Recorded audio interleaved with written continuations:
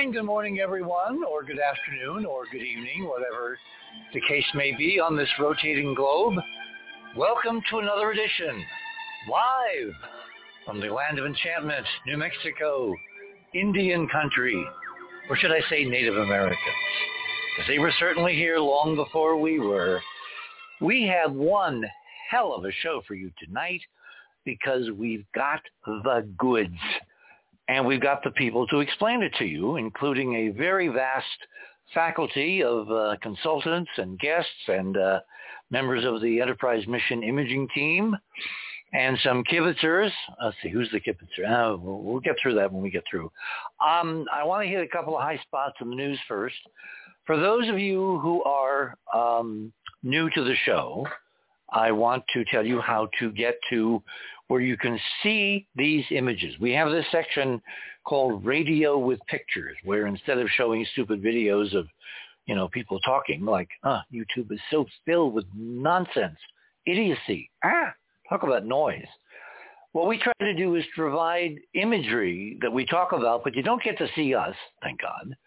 You get to see the imagery and to focus solely on what we're describing in these astonishing history-making pictures. So what you want to do is go to theothersideofmidnight.com. That's our URL. That's our homepage. Click on that. That will take you to a very graciously laid out page, courtesy of Cynthia, who is our art director for both Enterprise and The Other Side of Midnight and other things that we ask her to do from time to time in the artistic vein. And you click on tonight's banner, which says Artemis-I, Visit to a Planet Made of Glass. And then my friend Arthur in his incredible quote, any sufficiently advanced technology is indistinguishable from magic. Click on that banner. That will take you to the guest page. And then right under there where it says in big yellow letters to listen to the show, it says in smaller letters in white fast links to items, and you'll see my name, Ron Gerbraun, Andrew Curry, Jonathan Womack, Robert Morningstar, and I think we're going to have Barbara adding something, but I may be wrong about that. Okay. Barbara is in the next line, which is all the bios. So when I talk about somebody, I'm not going to spend 20 minutes doing their bios because everybody has a bio that really deserves like 20 minutes. So you can go and read the bio if you're new to these people, to the site, to the investigation, to what we're doing tonight. In the meantime, I will give you a couple line shorthand, which will give the context of why these people are presenting to you tonight something really historic and incredibly important. So without further ado, click on my name where it says Richard there. Just click on that. That will take you to my section of the Radio with Pictures page. You can see the old RKO emblem there at the top that I freely stole and then modified because we actually had a development deal with RKO. Oh, the things that never were, but might be again. Who knows? Life is short and history is moving at warp 9. Anyway, item number 1.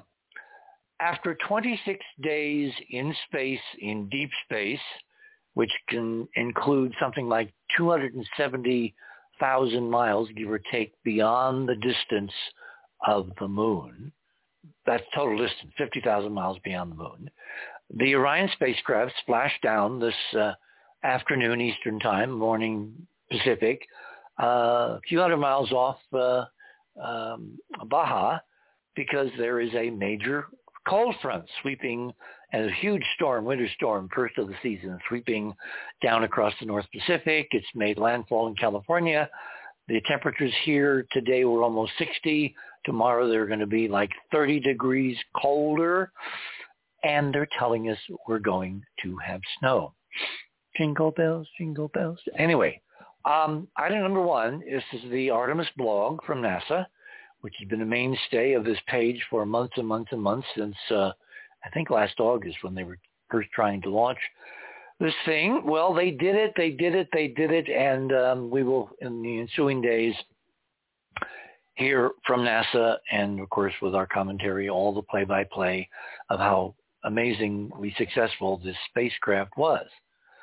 The launch vehicle, well, that's something else, and we're not going to take a lot of time tonight, but you cannot develop a sustainable program to go back to the moon and put a colony at the South Pole and do all the things that we're going to need to do in the next few years when the mainstream suddenly realizes what you're going to get a first row seat tonight and looking at, which is the moon is studded with incredible ancient artificial ET artifacts all over the damn place, particularly at the South Pole, hiding under an extraordinary planet-wide, I use the term planet loosely for the moon because it is basically a planet-sized object, planet-wide glass dome, which is highly concentrated at the South Pole. In other words, more of it is left there than around the equator, certainly on the side of the moon that we can see, the so-called near side. And that's where NASA plans to put a base, a developing city on the moon to be permanently occupied in the out years, just like the International Space Station has been continuously occupied since, will you believe it, 1998. I remember it well.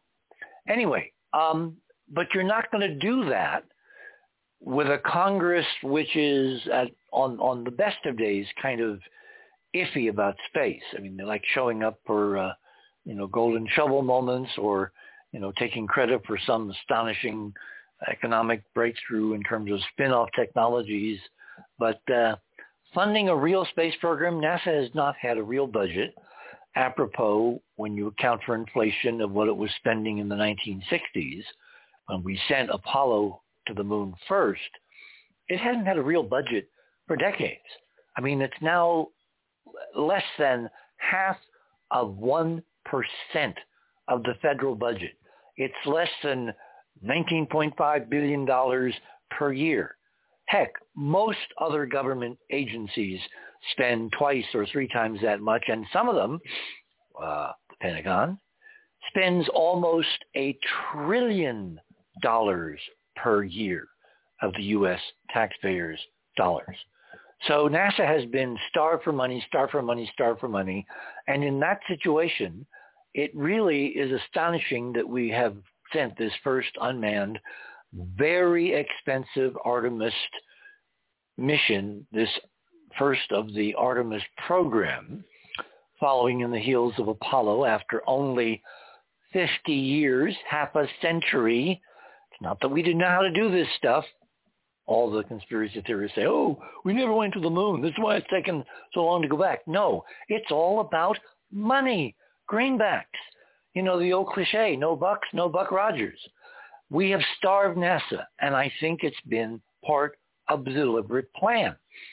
Because you can't have NASA out there doing what it should be doing in a big, high, wide, and handsome way without them tripping over in ways that cannot be concealed any longer all the extraordinary ET stuff that's waiting for us that is going to transform irrevocably and for the better all of terrestrial civilization.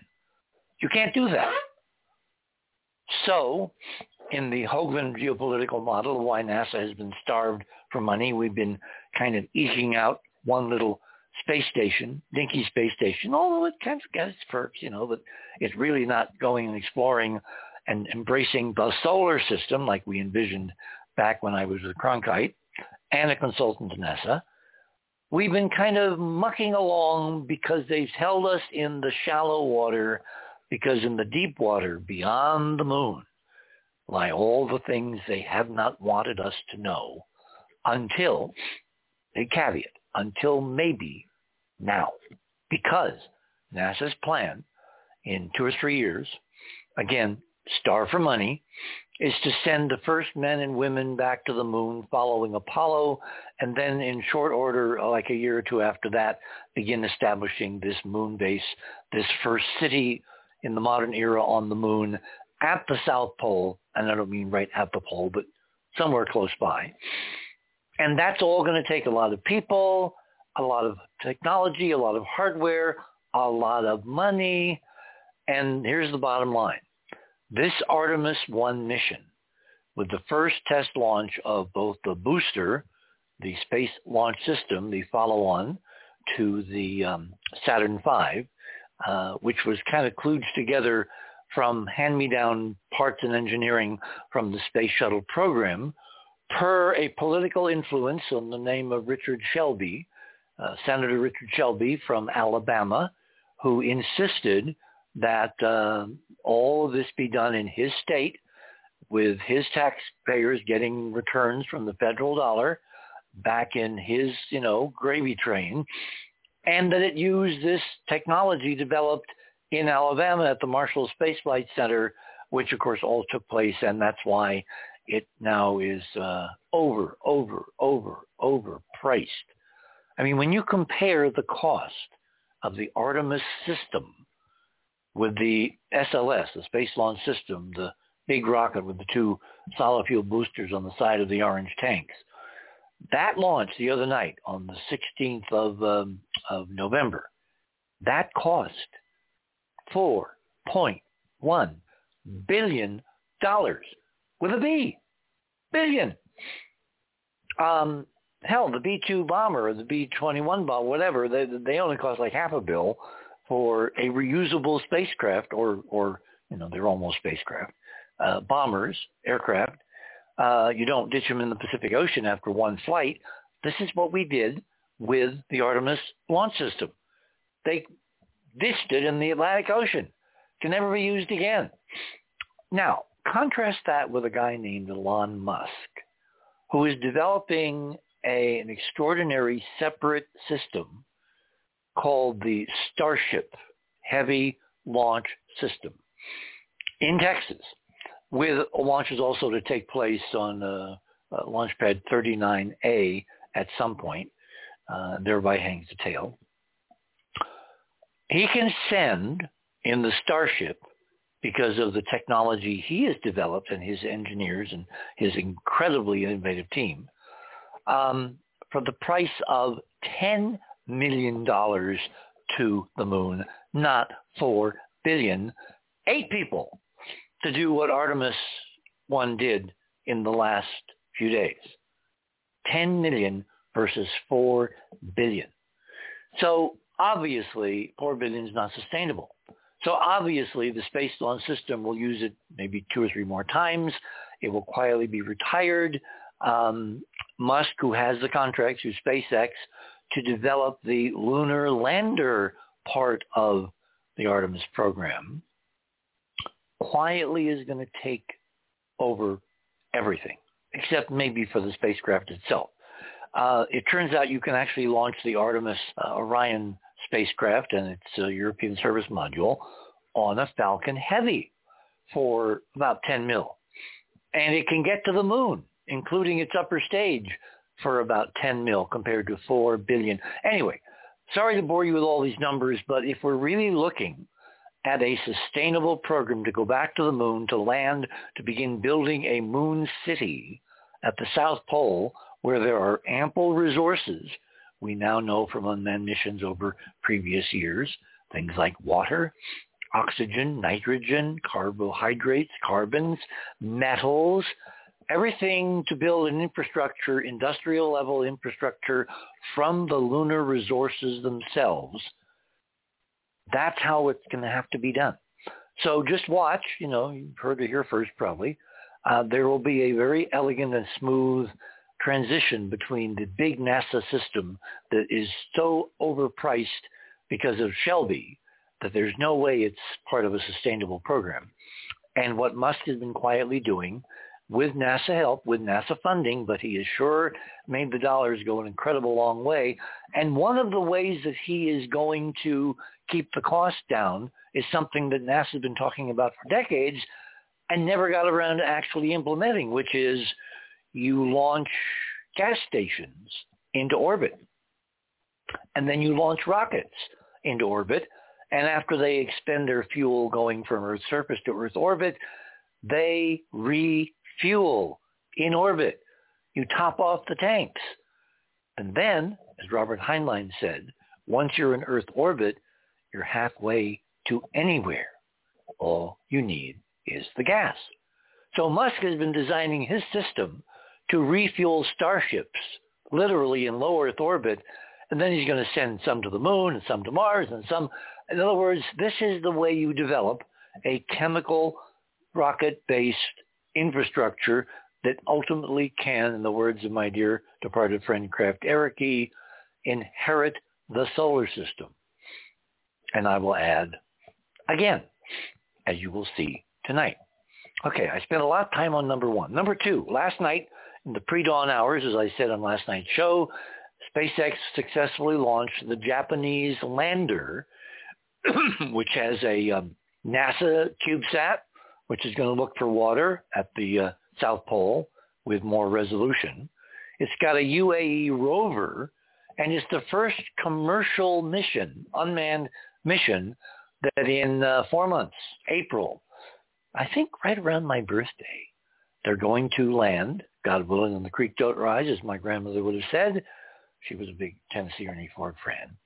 Anyway, they're going to land on the moon, and I believe they're aiming for the South Polar region, which leads me to items 3 and 4. And this is where things are going to get really interesting tonight as we get into our discussion after we lay out some data. And I want everybody in the audience to pay specific attention to items 3 and 4. As I said in my tease for tonight's show, that we have a new secret weapon to make sure that everything we have found, in fact, is going to be made public and in a relatively close horizon time frame. Are we waiting for NASA? I mean, NASA, because again, they're being starved for money, is not going to be able to put together the resources for Artemis-II until 2 years from tonight. Come on. Is that any way to run a railroad, let alone a space program? In the meantime, a guy named Musk, who's developing the super heavy booster in Texas and the Starship to go with it, he is waiting for some, I think, FAA clearances, if I'm not mistaken, to have his first low orbit test flight in low Earth orbit of the Starship booster combination.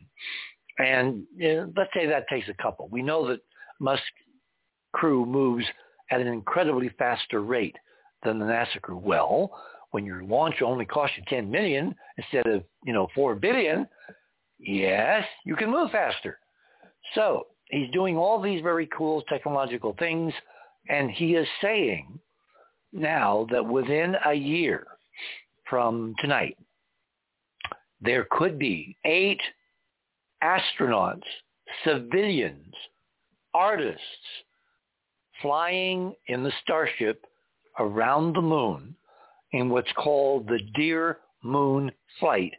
And everything you wanted to know about it is in items 3 and 4, including the fact that in item number 4, the Daily Mail has done a very interesting profile on this ecologist and rather eco-freak fanatic, as they call her, anti-fracker and fossil fuel critic. I mean, everything negative they could say about this person who is a professional photographer from Britain who won one of the 8 seats. I mean, what did you have to do to win a seat on the first mission around the moon with a private unmanned or human-capable spacecraft?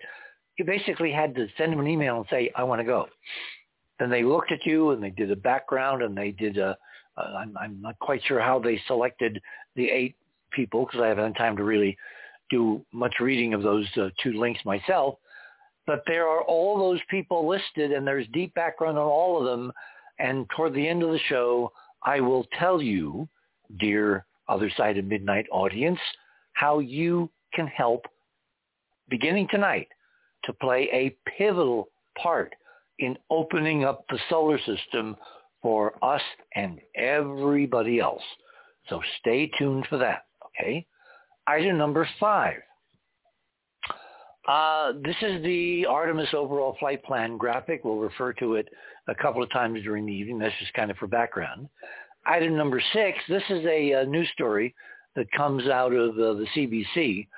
Isn't it interesting that within a couple of hours, the end of the Orion mission marked, certainly on the same day, and within a couple of hours, 50 years exactly since the landing back on Earth of the crew of Apollo 17, which was the last NASA mission to the moon, for which I was present at the launch on a ship offshore anchored with this incredible first and last night launch of the Apollo program, the Saturn V.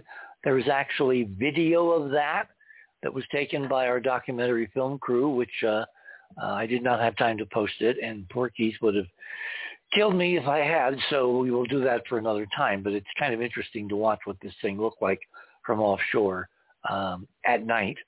But literally 50 years ago tonight, to the night, this is the half-century anniversary of the end of the Apollo era and the beginning of the Artemis generation. And if you think NASA was not totally aware of that and made that happen despite all those delays, then you and I don't occupy the same radio space tonight. Anyway, items from 7 on involve the details of the Orion mission and some of the really fascinating and extraordinary data that we have now kind of gone through. And so rather than take up the time at the beginning of the show here, let me, in the first couple of 10 minutes, add my guest tonight to the list. Let me see. I have to click on something. What do I click on? Here we are. Okay. Not in any particular order. Ron Gerbraun is joining us. He is our resident generalist. Again, all these people's bios are available if you click on Fast Links to Bios. Andrew Curry is with us. Andrew is a professional artist. He has worked for major film companies, television documentaries. He's done storyboards for Super Bowl ads, and he also has a master's in art therapy. And so we have used his expertise to try to psychoanalyze the extraordinary lunar paintings from Alan Bean, who was the lunar module pilot on Apollo 12 and who kept giving us what's really on the moon for decades when nobody would listen directly, but they do see it in his paintings if they know what to look for. Speaking of art, Cynthia is with us. We haven't had Cynthia with us for a long time.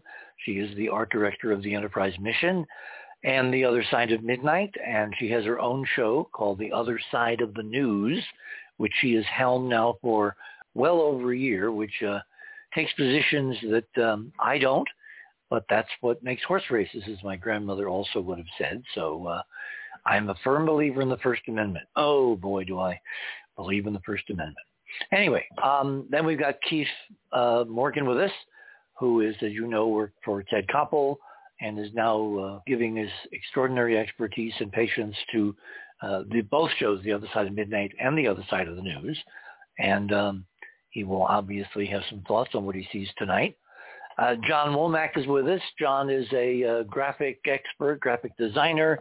He has had personal experience with, shall we say, out-of-dimension, out-of-body experiences, has ranged beyond the Earth and has seen some things that actually have been kind of correlated and corroborated by some other remote viewers.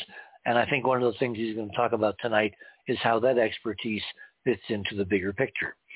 Robert Morningstar is back with us. Now, Robert is a civilian intelligence analyst. And if that sounds a bit kind of diametrically opposed, it's not. He's also many other things. He knows photo interpretation, geometric analysis. He is a private pilot. He's an expert in Chinese languages, history, and martial arts. What am I forgetting? Anyway, he's another basically a generalist and has been a friend and colleague of mine for far too many years. When I used to live across the river, he would come and visit me from his palatial estate there on the shores of the Hudson River. Just kidding, Robert. Just kidding. Okay. And last but not least is Barbara Honegger. Now, Barbara is interesting because she is the only one of us assembled tonight that has actual real-world political experience in Washington. And that's why I asked her to be on tonight, even though at the moment she is holding a dinner party. And I guess all her guests are kind of, listening in the background. So what I like to do, given that all of what we're going to talk about tonight depends on open public disclosure, I want her to give us a kind of a political update on where we stand with what I think is probably the most important thing that will happen in the realm of making everything you're going to hear and see tonight openly public, on the public record, acknowledged by the mainstream, and that is the president signing the 2023 National Defense Authorization Act imminently, within days, if not a week or two. So without further ado, Barbara Honegger, please come on down. Hi, Richard. Hi there. You can hear me. We can hear you fine. Yeah. Well, this is very exciting because you didn't mention it, but we have on previous shows, and that's why you wanted me to come on again tonight to repeat, because it's so important, that the authorization for the use of military force, the AAUMF, has been passed by both houses of Congress, and it's now gone to President Biden to sign, and he will, of course, sign it. There are a couple of provisions in it that he doesn't like, but that's okay because it's a veto-proof majority in both houses, so he will sign it.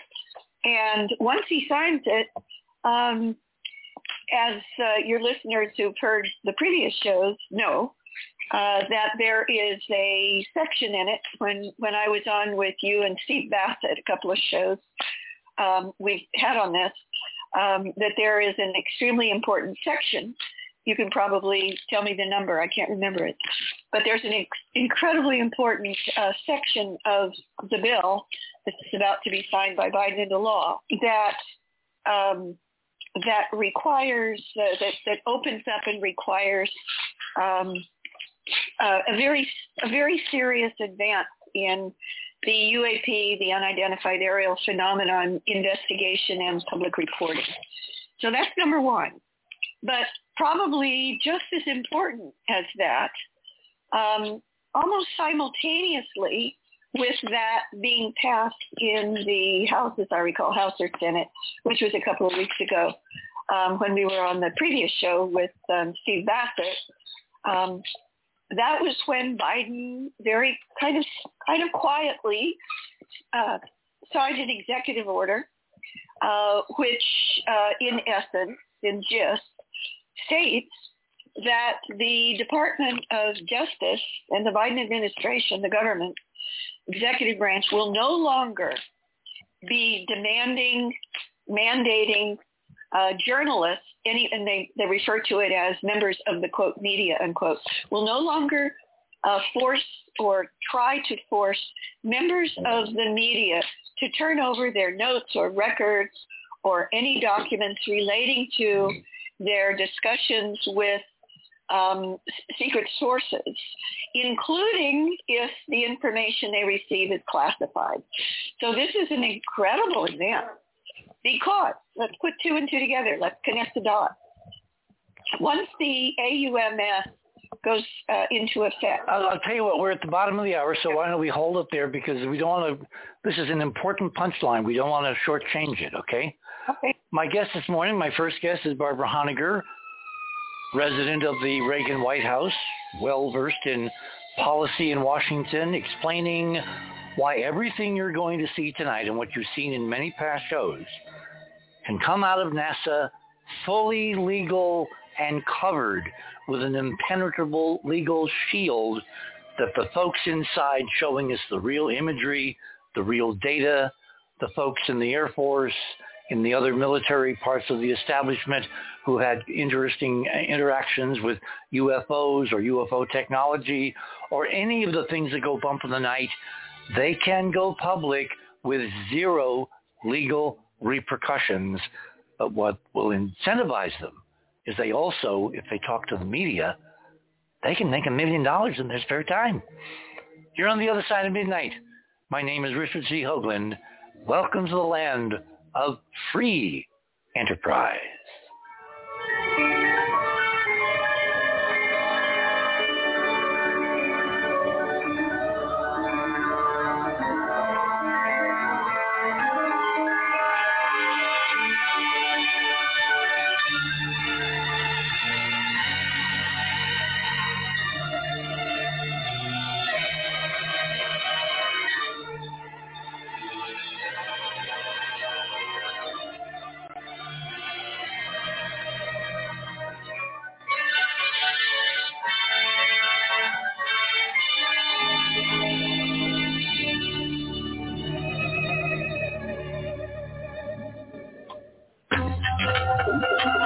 theothersideofmidnight.com. Tune in to listen to Richard C. Hogland and his fascinating guests. Support the broadcast and don't miss another groundbreaking conversation.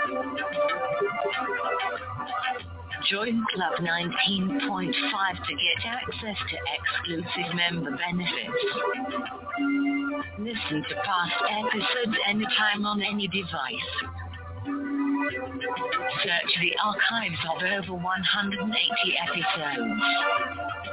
Membership costs $9.95 a month, 33 cents a day. Talk radio at the cutting edge of science and thought. theothersideofmidnight.com. What is the real story? And we are back. Gosh, I keep hitting the wrong pots here. Here we are. Sorry. So, Barbara, this is an incredible backdrop to an incredible mission because, as we're going to prove throughout the night, they have been lying and lying and lying about even the photographs from Artemis. They've been, doing weird things. They've been compressing them, draining the color, giving us lousy resolution. I mean, there's no way that these images are 4K resolution from several of 16 cameras that this spacecraft carried.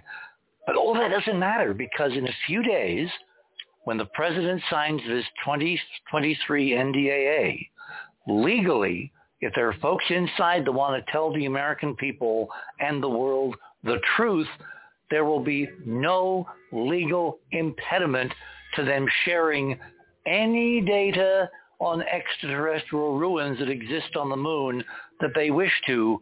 And believe me, there's a lot of ruins to share. So please continue. Right. Well, as I understand it from the show with Steve Bassett, and he read the critical sections of the bill that's about to become law.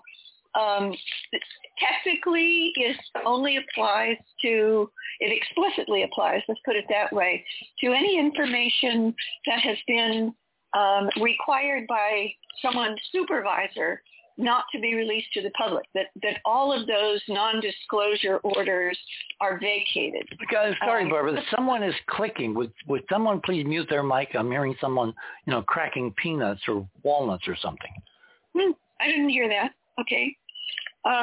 So the bill that's about to become law explicitly refers to any inside the government information, that would include DOD and presumably also NASA, that has anything to do directly, or I would probably argue indirectly, with the unidentified aerial phenomenon /ET. Well, remember, the law also covers all the contractors. And Correct. For decades, we've all looked to Lockheed Martin as the place in private industry where the bodies are buried and which you can't get information out of through FOIA because technically, up until this law is signed, contractors are immune to, requests for Freedom of Information Acts. No longer anybody who wishes to spill the beans in any of these subcontractor companies, these vast corporations that know everything, including stunning things about free energy technologies derived from ET spacecraft and hyperdimensional transit systems and secret space. For all of this can come out because they will all have legal cover once the president signs this bill in days. Well, yeah, I want to put a caveat on that, though. It's kind of a big one. The way I understand the language that Steve Bassett read, and you can double check this, is that what this bill, when it becomes law, would open up is for anyone on the inside of the Pentagon, presumably NASA, contractors throughout the government, government contractors, DOD contractors, NASA contractors, etc.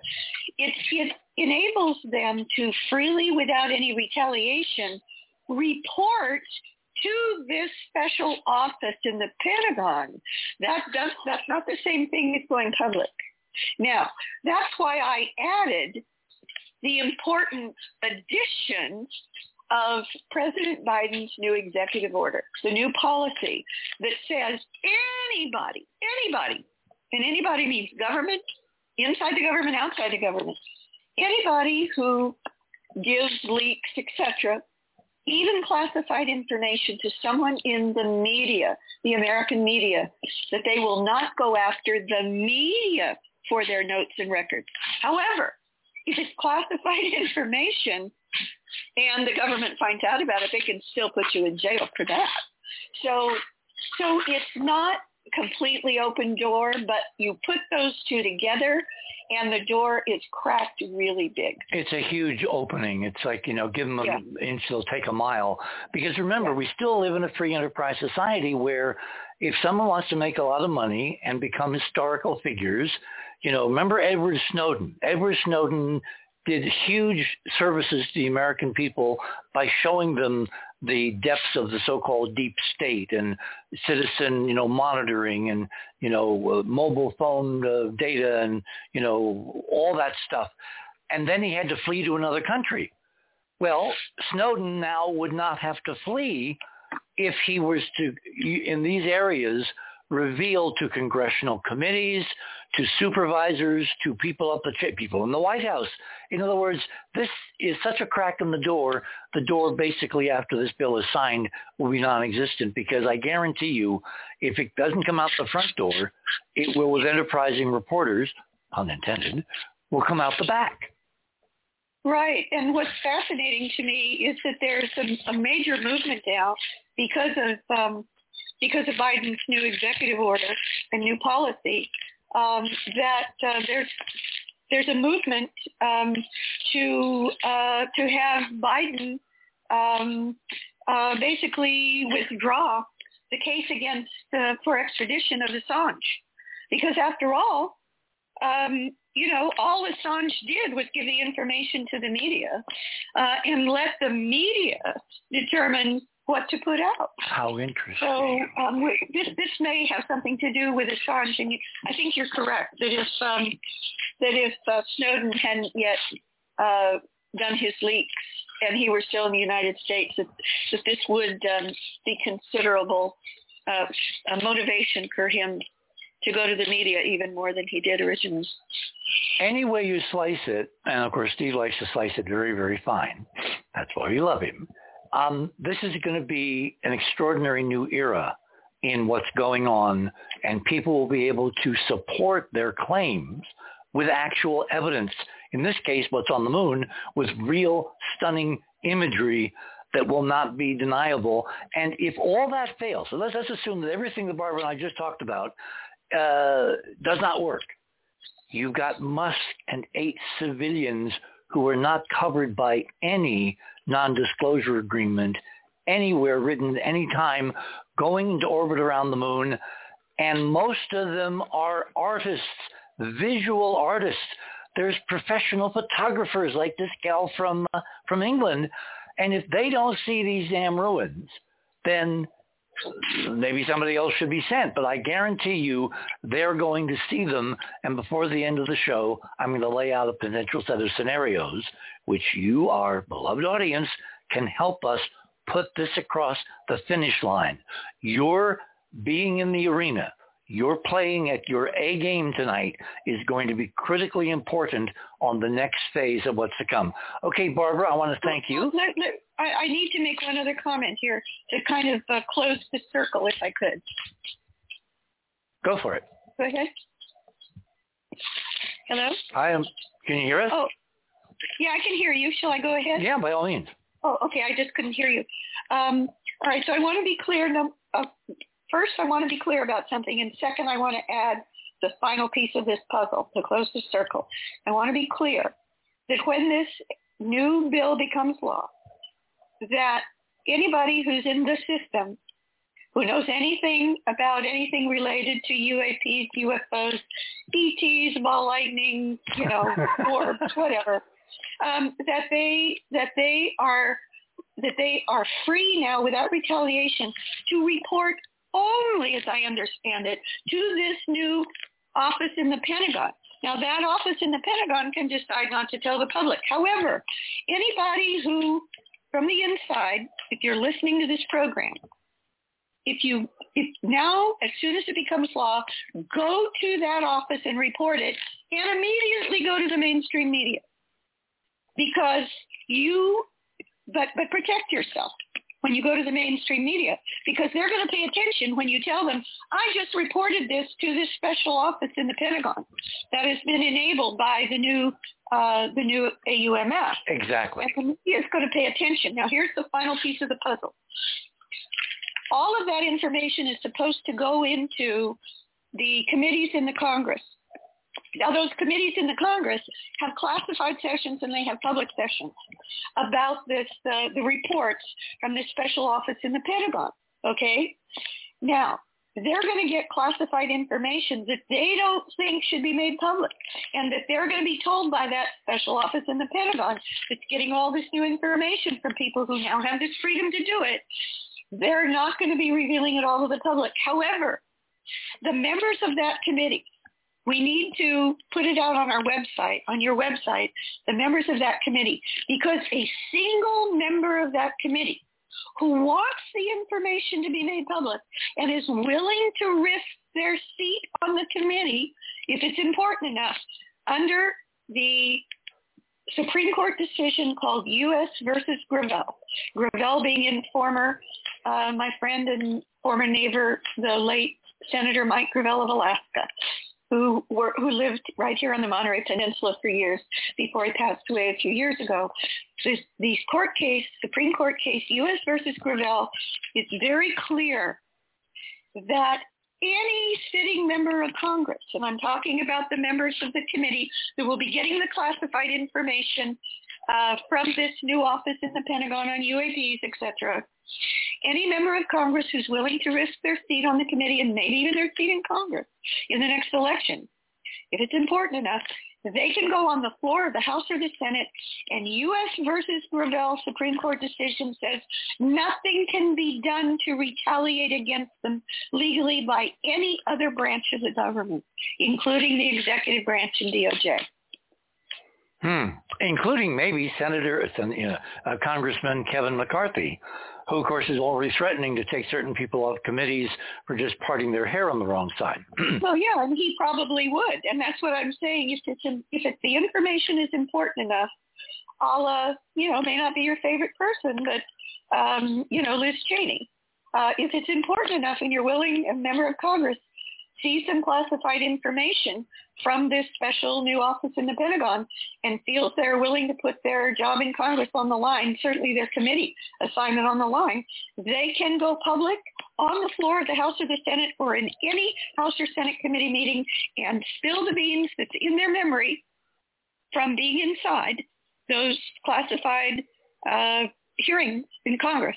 They can go public and spill the beans and nothing can be done to them. Wow. Okay, Barbara took time out from her dinner party. You may return to your dinner party. I understand you're having enchiladas. I'll be right over after the show. Okay, good. We're looking forward to that. So we return you to your regularly scheduled dinner party. Thank you. Okay, I'll tell you what, before we get to our next guest, let me give you a little background. Again, you want to go to theothersideofmidnight.com, click on tonight's banner. That takes you to the the guest page for tonight's show. Under that, you'll see where it says fast links to items. Click on my name. That takes you to my section of the page. And you're going to want to look down at number 8. We're going to skip 7 for a minute here because we're going to come back to 7 when I bring John Womack on. Number 8. This is a plain, ordinary garden variety eclipse of a total eclipse by the moon of the sun. And as you're going to see later on in the morning, we've known that there was something bizarre going on with the moon. Forget the sun. Look at the moon. For 171 years. I will document that shortly. And what it is that because the Earth's orbit around the sun is not a perfect circle, and the moon's orbit around the Earth is not a perfect circle, when you have eclipses, which roughly happen in 2 seasons per year, around spring and around fall, when the sun, moon, and Earth all line up in terms of their orbital planes, you get this period of totality, which can vary from, a few seconds to almost 7 minutes when the moon is closest and the Earth is closest to the sun and that kind of thing in its orbit. And then it can actually get far enough away so that you don't get a total eclipse. You basically have the moon in the middle of a bright ring of fire, the photosphere of the sun. That's called an annular eclipse. Annular, ring, annulus, annular, year, orbit, circle going around. It's all related in Latin.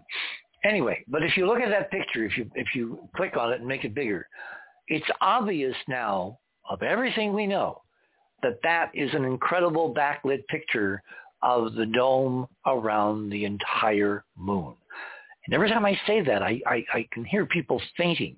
Did he just say there was a dome covering the whole damn moon, all 2,000-mile diameter of it, all 15 million square mile surface area? Yes, because, back to Arthur Clarke, any sufficiently advanced technology is indistinguishable from magic, meaning that if you introduce an F-35 to a Neanderthal, he would think it was something out of heaven, out of hell, out of someplace, not of this earth, because it would be so extraordinary to see it performing and totally beyond his ability to figure out how it worked.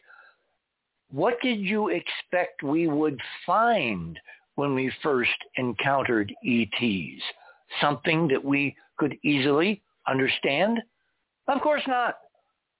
By definition, they, whoever they are, and there's more than one they, are going to be so many light years ahead of us in terms of capabilities, in terms of consciousness, in terms of understanding the real universe, that even if you don't invoke all of the theories that we have posed over the years about us being kind of, kept in the dark and kept down on the farm, and as Charles Fort said, we are property.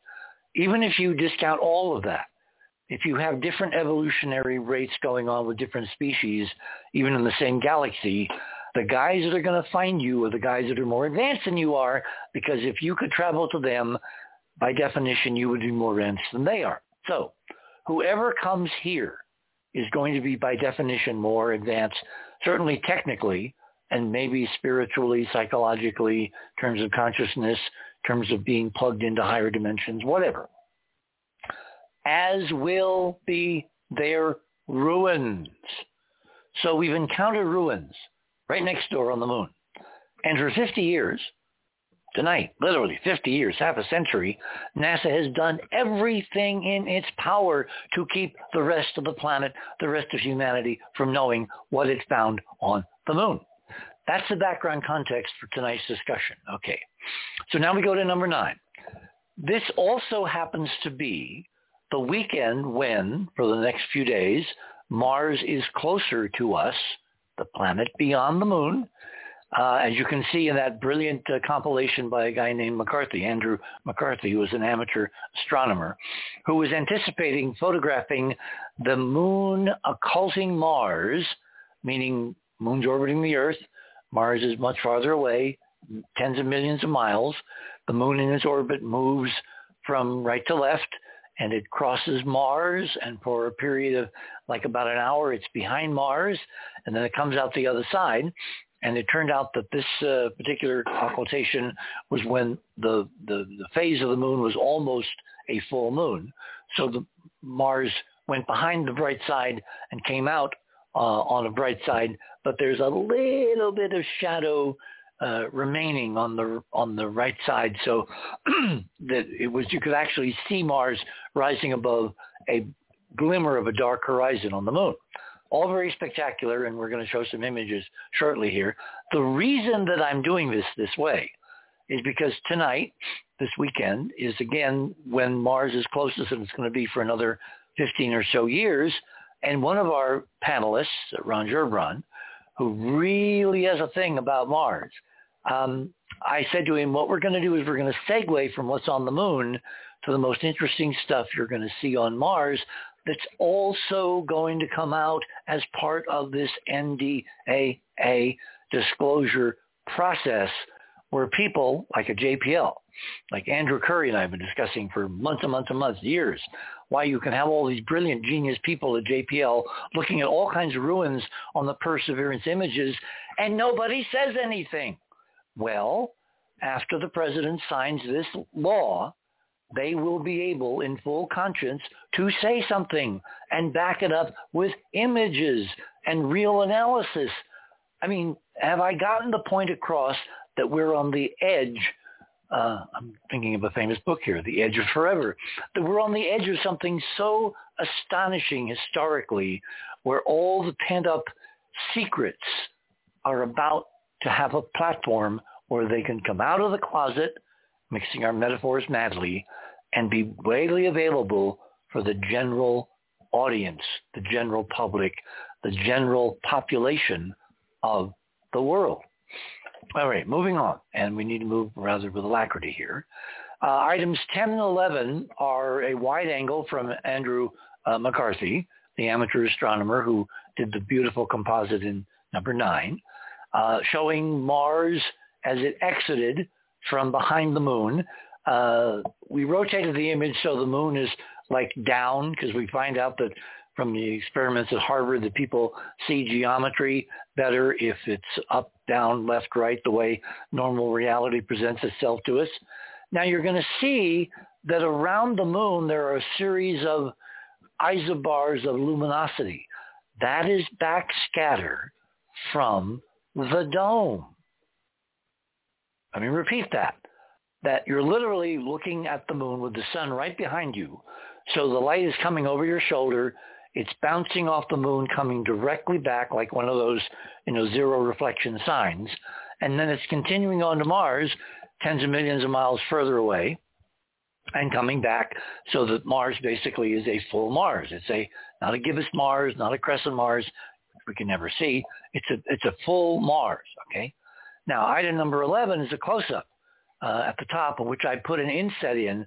If you click on that and look at the bottom of the Mars image, you see that little white trace of a line parallel to the horizon of the moon and parallel to that dark shadow from the ridge in front of that shadow? That's the densest refracting part of the remaining lunar dome on the Earth side of the moon. It shows up even as planets are occulted behind the limb of the moon, depending upon the state of libration of the moon. And you can see it right there, again, if you know what you're looking for. Item number 12. Now, one of the really cool things about the Artemis mission was that they arranged, and again, it wasn't happenstance, wasn't arbitrary, wasn't because it had nothing better to do.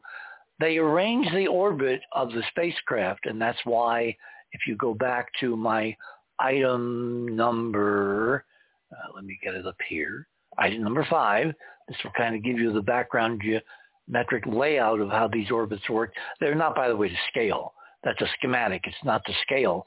But when they put that spacecraft into its far orbit, what they call the distant retrograde orbit, on the far side of the moon, meaning that depending upon the angle of the sun, it was like a gibbous moon with the light coming in from the left. By the way, all the NASA images are upside down for some reason.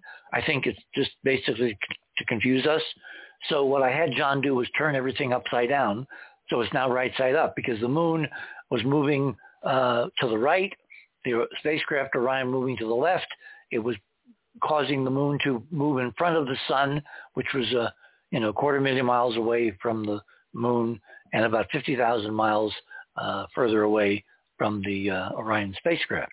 Anyway, so 12 and 13 and 14 show comparisons of this space.com video, which is listed up there in raw form in item number 7. You might want to look at that first and then look at these details, and then you're going to want to look at John's version, because what's really interesting is that as you restore all the data in the video that NASA took out before they gave it to space.com, you find that the far side of the moon, the side covered in glass, most of which is still intact, is incredibly colorful. And if you continue on down, you'll see in examples 13 and 14, that particularly in 13, when the Earth is coming out from behind the moon, right at the edge of the moon, there's this brilliant green flash, which is caused by what we call prismatic refraction in the glass dome, which is covering like a shell, like wrapping the moon in saran wrap. It's about that thick.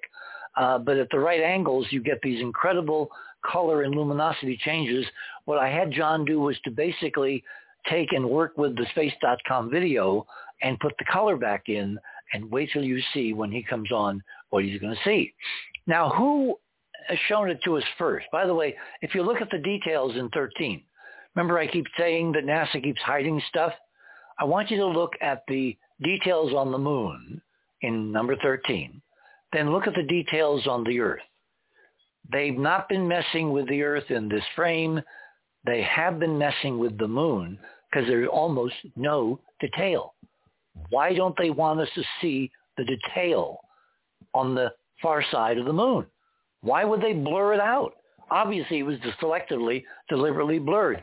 The good thing is they didn't know not to mess with the color. So the colors are accurate. It's the detail. They said, we got to bury the detail because, of course, from all photography, the devil is in the details, right? Number 14, you see how capricious they are. Number 14, the GoPro cameras, that's pretty much what you see. And it's only taken, a few minutes after the one in 13 with the moon farther to the left. For some reason, they left that version alone.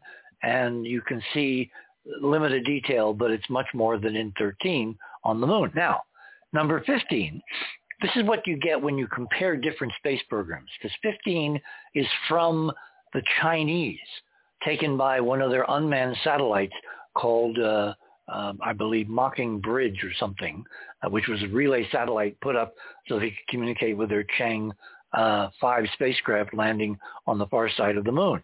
If you zoom in on that, you're going to find something really interesting, which, of course, we don't have time in this segment to talk about, but we will when we return. So what I will say is we're laying all this, as the lawyers say, as foundation, because when we return, we're going to bring on more panelists, and they will share with you what they have found in the NASA data from Artemis from the moon. You're on the other side of midnight. My name is Richard C. Hoagland. We shall return.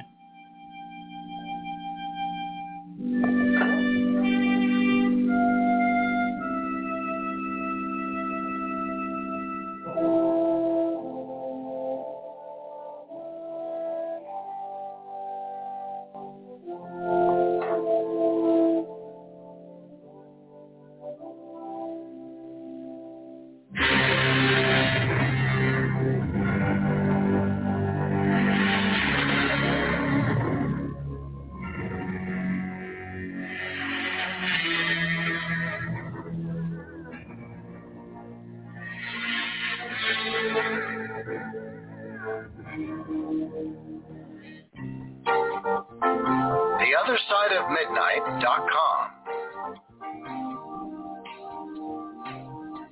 Tune in to listen to Richard C. Hoagland and his fascinating guests. Join Club 19.5 to get access to exclusive member benefits. As a Club 19.5 member, you'll gain access to the rest of this show and all previous 350 episodes. Membership costs $9.95 a month, 33 cents a day. Support the broadcast that provides you with the most interesting conversation available. Talk radio at the cutting edge of science and thought. TheOtherSideOfMidnight.com.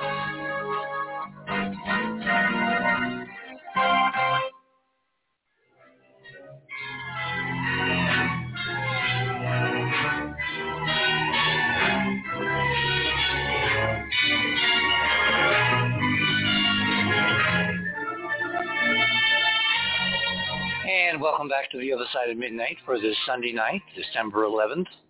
The return of Artemis, the 50th anniversary, literally to the day or the night of when Apollo 17 returned from the last human manned Apollo mission to the moon.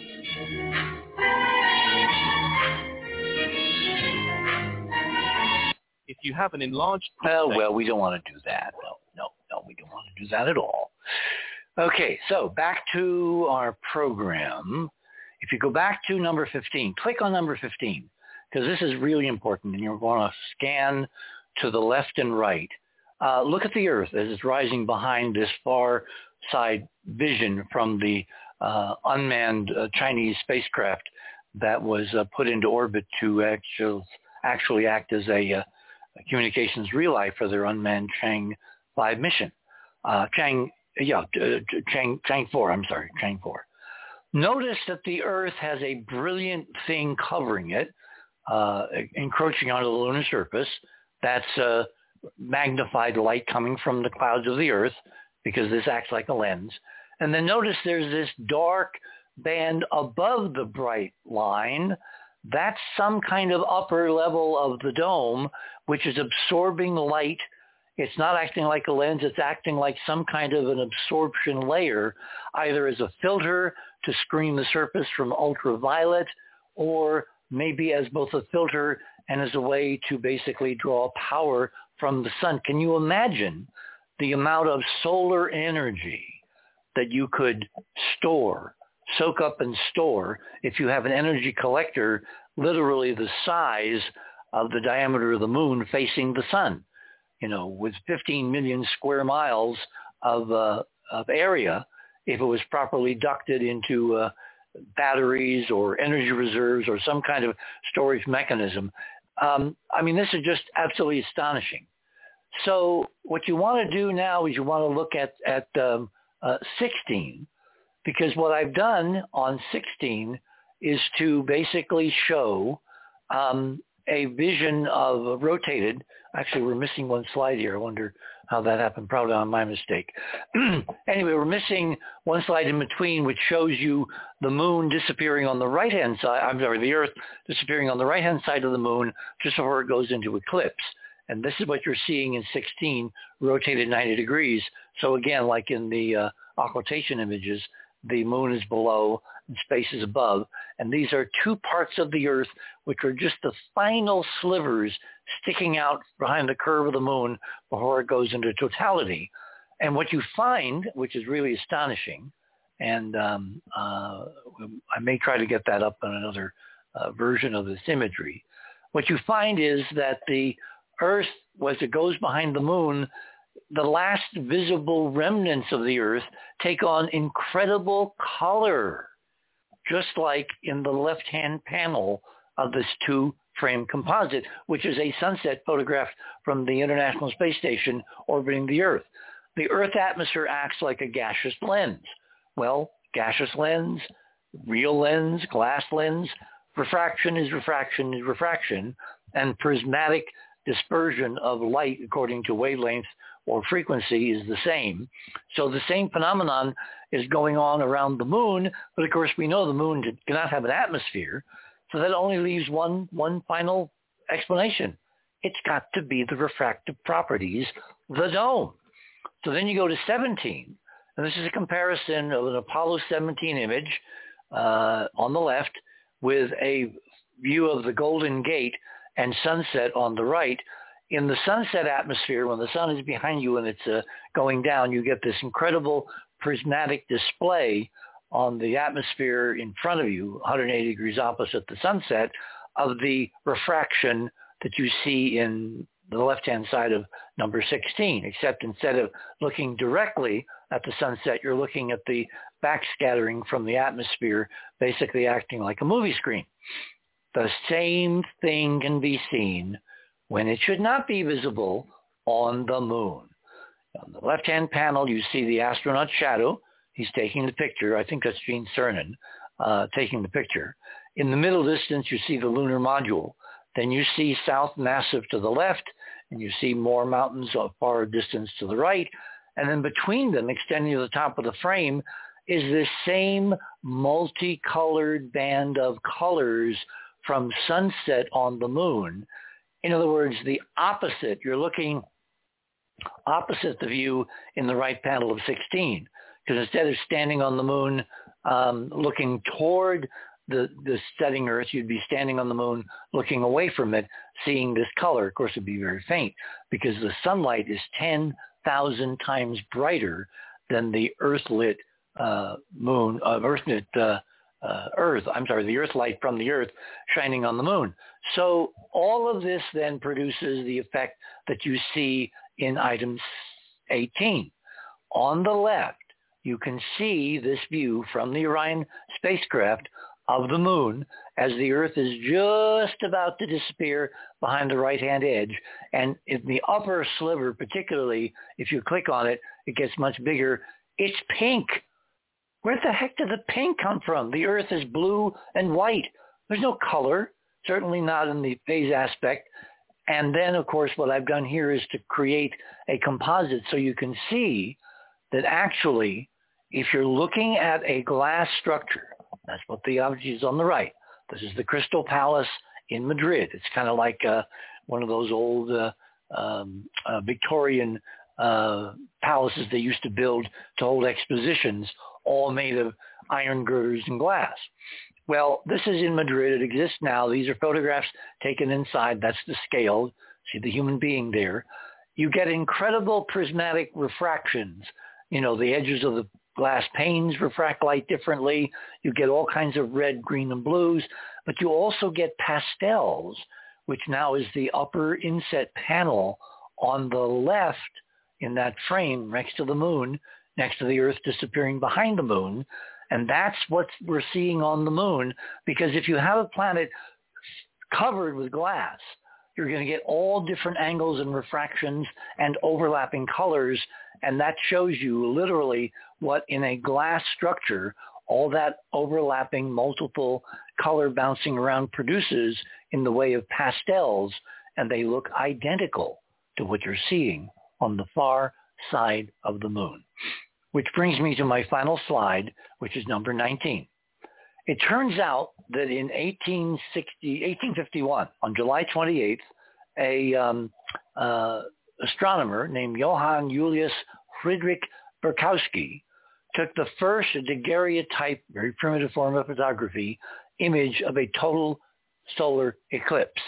If you look carefully, you can see in black and white on this 171-year-old image, every aspect of the dome around the moon that for almost 200 years now, every astronomer, both professional and amateur, has totally ignored because it literally was not within their purview to imagine something this extraordinary could in fact exist around or over every aspect of the moon that we can see. So without further ado, Jonathan Womack, who is an expert in computer graphics among many other things, has taken the imagery from space.com, who took it from NASA, from the raw footage from Orion, has put it together to show you in three-dimensional color, in motion picture color, what it is that NASA, before the signing of the NDAA, is being forced by some powers to deny to the American taxpayer, to the American people. John, take it away.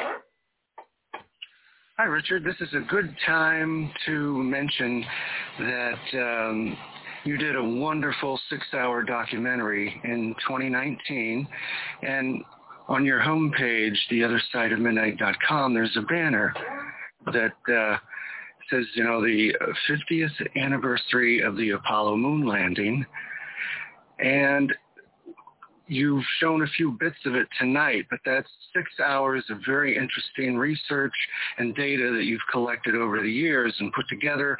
I love that presentation, so if tonight's show interests you, I highly recommend you go and watch that documentary. It's on a number of platforms. I recommend going to paraflix.com. You can sign up for the free trial and watch it. And, but that's a wonderful show.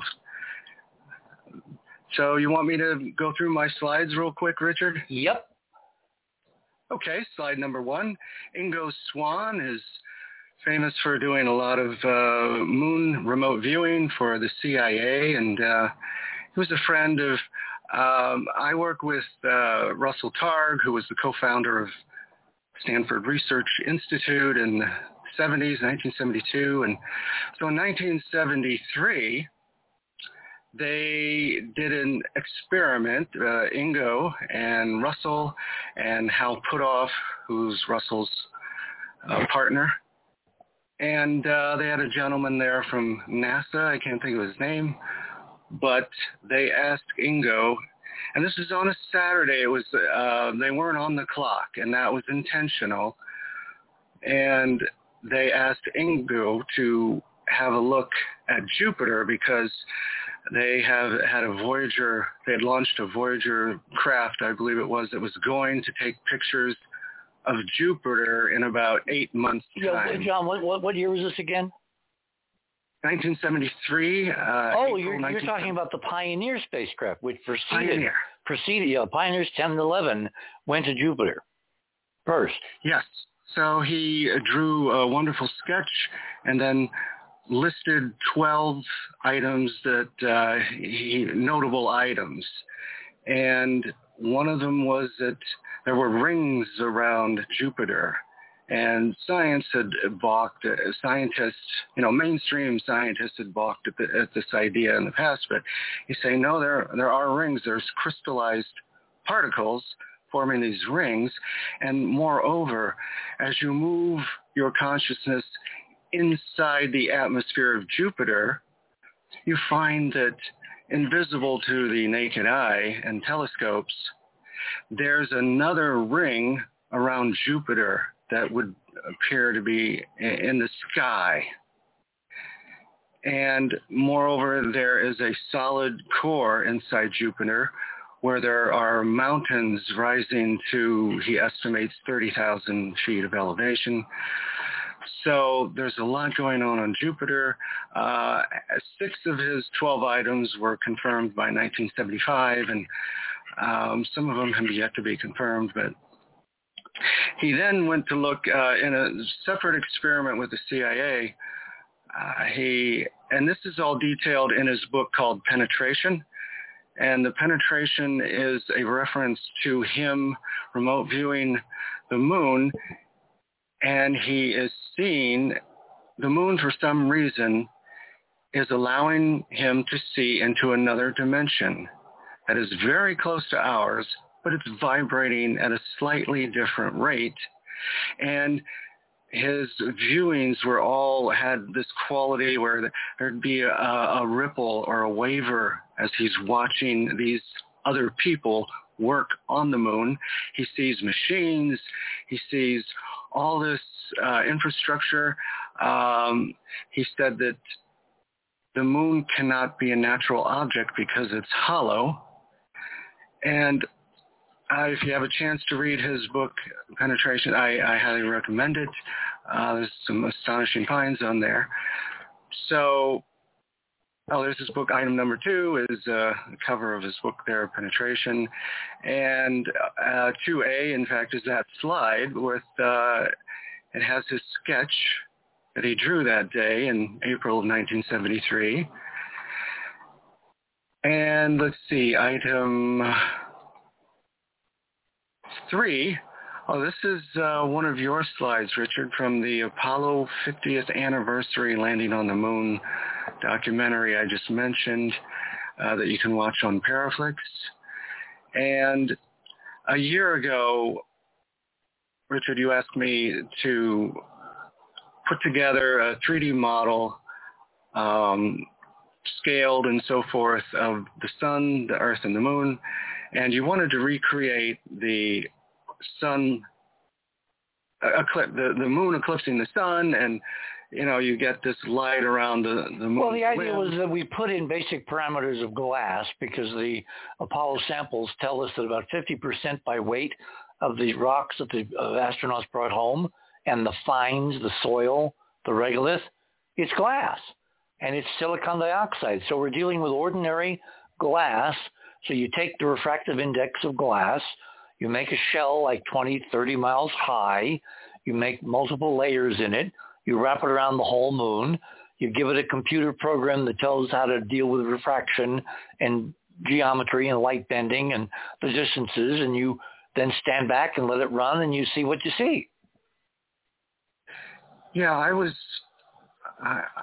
objecting to this project because, as you can see in the slides here, like items 5 through, gosh, how many do I have here? Like 5 through 11, let's say 5 through 12. I'm showing you how many different adjustments there are and different parameters for recreating these in a simulated 3D simulation.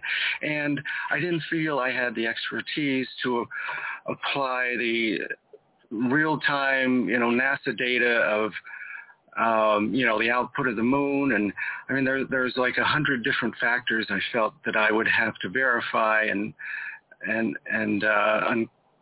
just search out with and apply to this program I use, Element 3D. And I think I said to you, we should get somebody from MIT or something who would jump on this. I'm too busy. And you said, just keep it simple. Just make, the moon in the air, put a light behind the moon, line it up. And, like you said, put a little glass rim. It would be about 10 miles high, I think you said.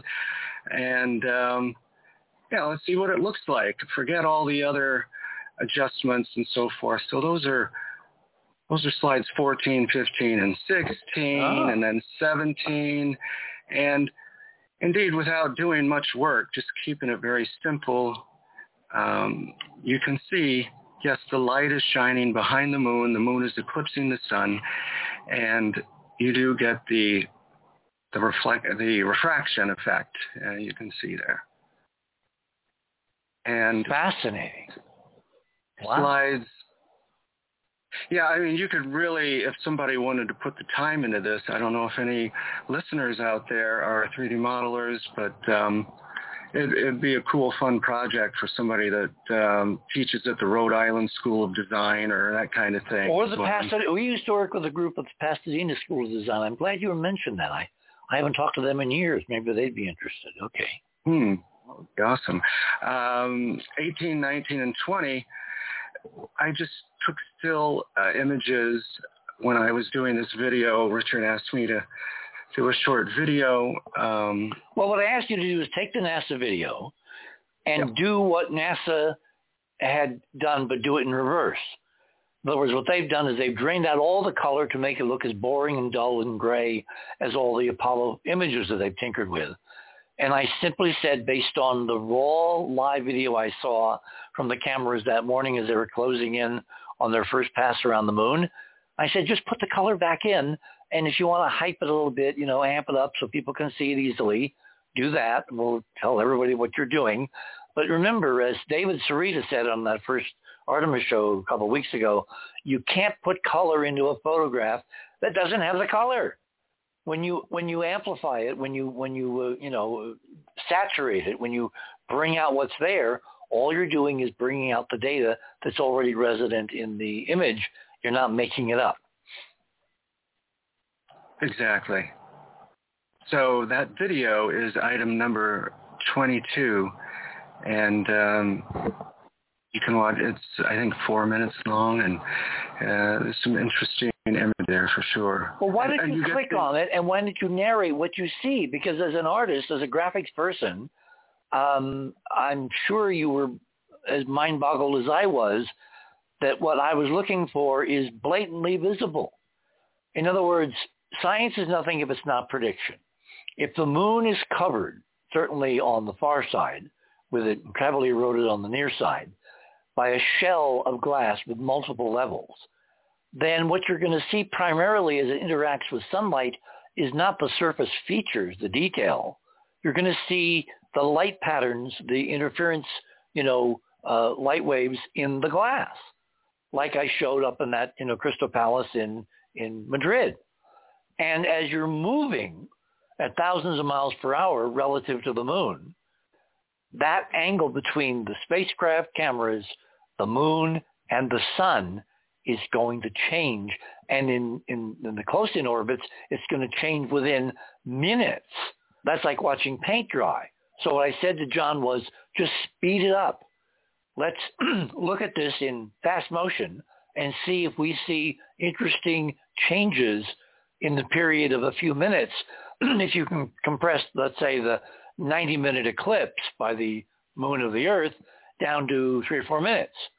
And that's what he did in 22. So, John, take it away and narrate what you see in the video in 22.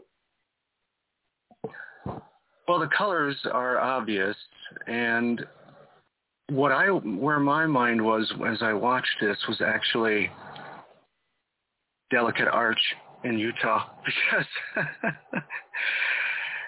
part of the function of that arch or portal is to capture moonlight.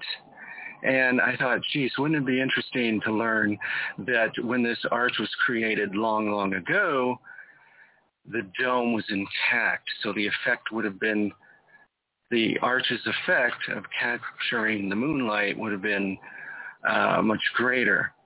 And now that's so an interesting idea. Yeah, I was thinking of it in terms of the arches and how this would affect them, because I'm trying to decode how to turn on these arches so you can, like Delicate Arch, Russell goes, yeah, that's the one where you step through it and you fall off the cliff. I said, well, you have to turn on the arch first, and then you step through it, and you're fine. In other words, it's some kind of a stargate or a portal through another dimension to someplace else in your model. Yes, I think within our own solar system on a number of planets. But you don't know that. I don't know. Remember, there are no such things as straight lines in space, so you could step through here and wind up in Andromeda. Yes, I think it can also take you to places very, very far away. One of the things that Ingo mentions in his book Penetration is that he sees a number of these bridges on the moon, and he does not understand what the function is. They're not bridges as we understand them. And then one in particular, he calls it's a bridge to nowhere. It arches out of this crater, and it just stops, and it doesn't go across anywhere. Oh, it's like Sarah Palin's bridge in Alaska. Remember the big political fuss over the bridge to nowhere in Alaska? No. But, yeah, I think... Well, maybe it's an unfinished portal. And remember, just because they're ETs or aliens doesn't mean they don't, pull on their pants one leg at a time, all 20 legs or whatever. Yeah. Yes, and it seems to be that he was seen interdimensionally. He's looking into a dimension where there's other people that are looking back at him, but there's also the ETs that they're kind of the bosses of our solar system, I guess, might be a word, or the engineers or this sort of thing. So we're dealing with two levels of intelligences here. Did he get the impression he was looking back through time or looking cross dimensions at something simultaneous, another like parallel reality where the moon didn't undergo the war and it's still functioning the way it was designed and the solar system is intact, et cetera, et cetera? Simultaneous. That's exactly right, yes. So parallel worlds. Parallel dimension, and they could see him and pointed at him, and he freaked out. And and this is like his book. He wrote a book called Starfire in the 70s, and that book was very memorable to me because it's about a psychic who has a lot of power, and the government finds out about him. And the one thing the government has been afraid of all these years is telepathy, because telepathy is the language of the universe. It's how the ETs speak and so on.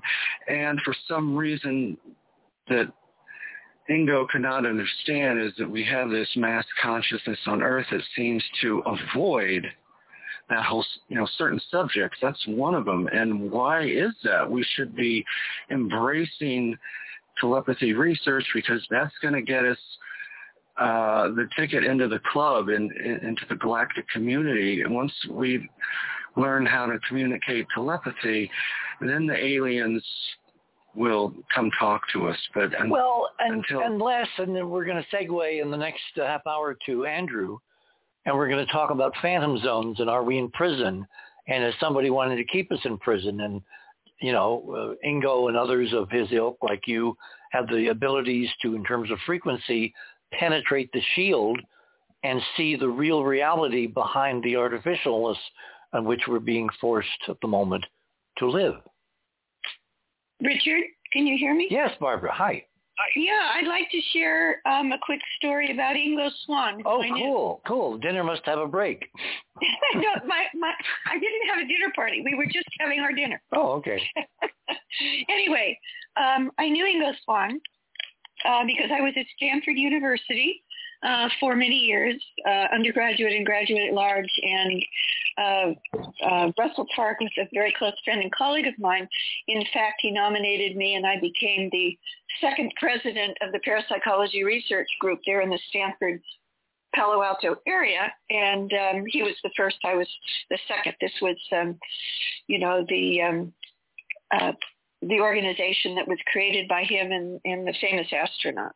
But anyway, so I knew Ingo Swann from the SRI experiments, Ingo and Pal Puthoff and such, and I earned the first ever accredited graduate degree in consciousness studies and experimental parapsychology in the world, which was at John F. Kennedy University. That was in June of 1981. I got my degree with Manly Hall.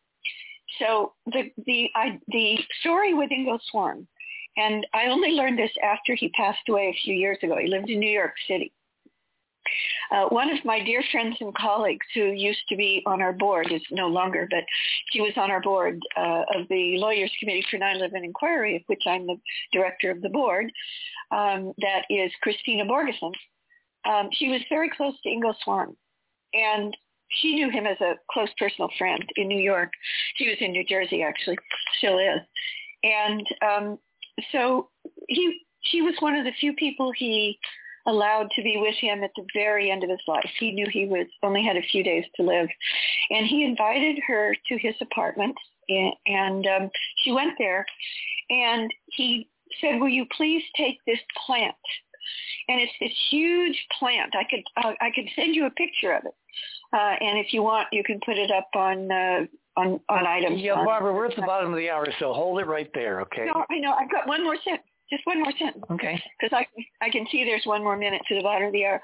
And so he gave her that plant. And she said, "What's important about this plant?" And he said, "This plant is the transducer and the amplifier of all of the signals that I get. And it's named Methuselah, and she has it. And she's offered me part of it." Oh, how interesting. How absolutely interesting. And that brings to mind a FICA story that I will tell when we come back. My guests this morning, too numerous to mention. Go to the website and you'll see who they all are. Thank you, Barbara. That's a very interesting story because plants, as part of my hyperdimensional research, turn out to be transducers. You're on the other side of midnight. My name is Richard C. Hoagland. We shall return.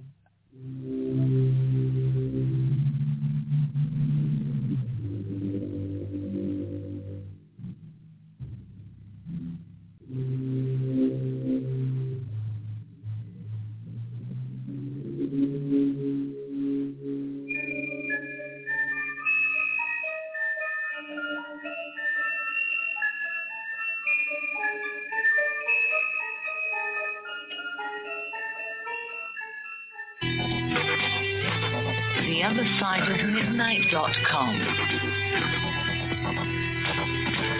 Tune in to listen to Richard C. Hoagland and his fascinating guests. Join Club 19.5 to get access to exclusive member benefits. Listen to past episodes anytime on any device. Search the archives of over 180 episodes. Membership costs $9.95 a month, 33 cents a day. Support the broadcasts that provide you with the most interesting conversation available. Talk radio at the cutting edge of science and thought. TheOtherSideOfMidnight.com.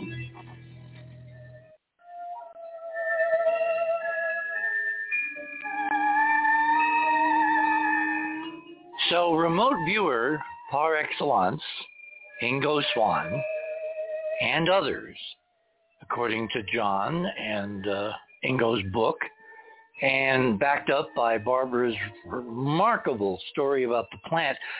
You probably don't know, because I haven't told anybody, that in the very beginning of the research that we've been doing into the hyperdimensional physics model, I got so intrigued with a certain ficus in one of the mainstream researchers' offices that he had wired. This is back during the Cleve Baxter era, when it was a big fad to put galvanometers on all kinds of, animals and plant life and sea creatures and whatever.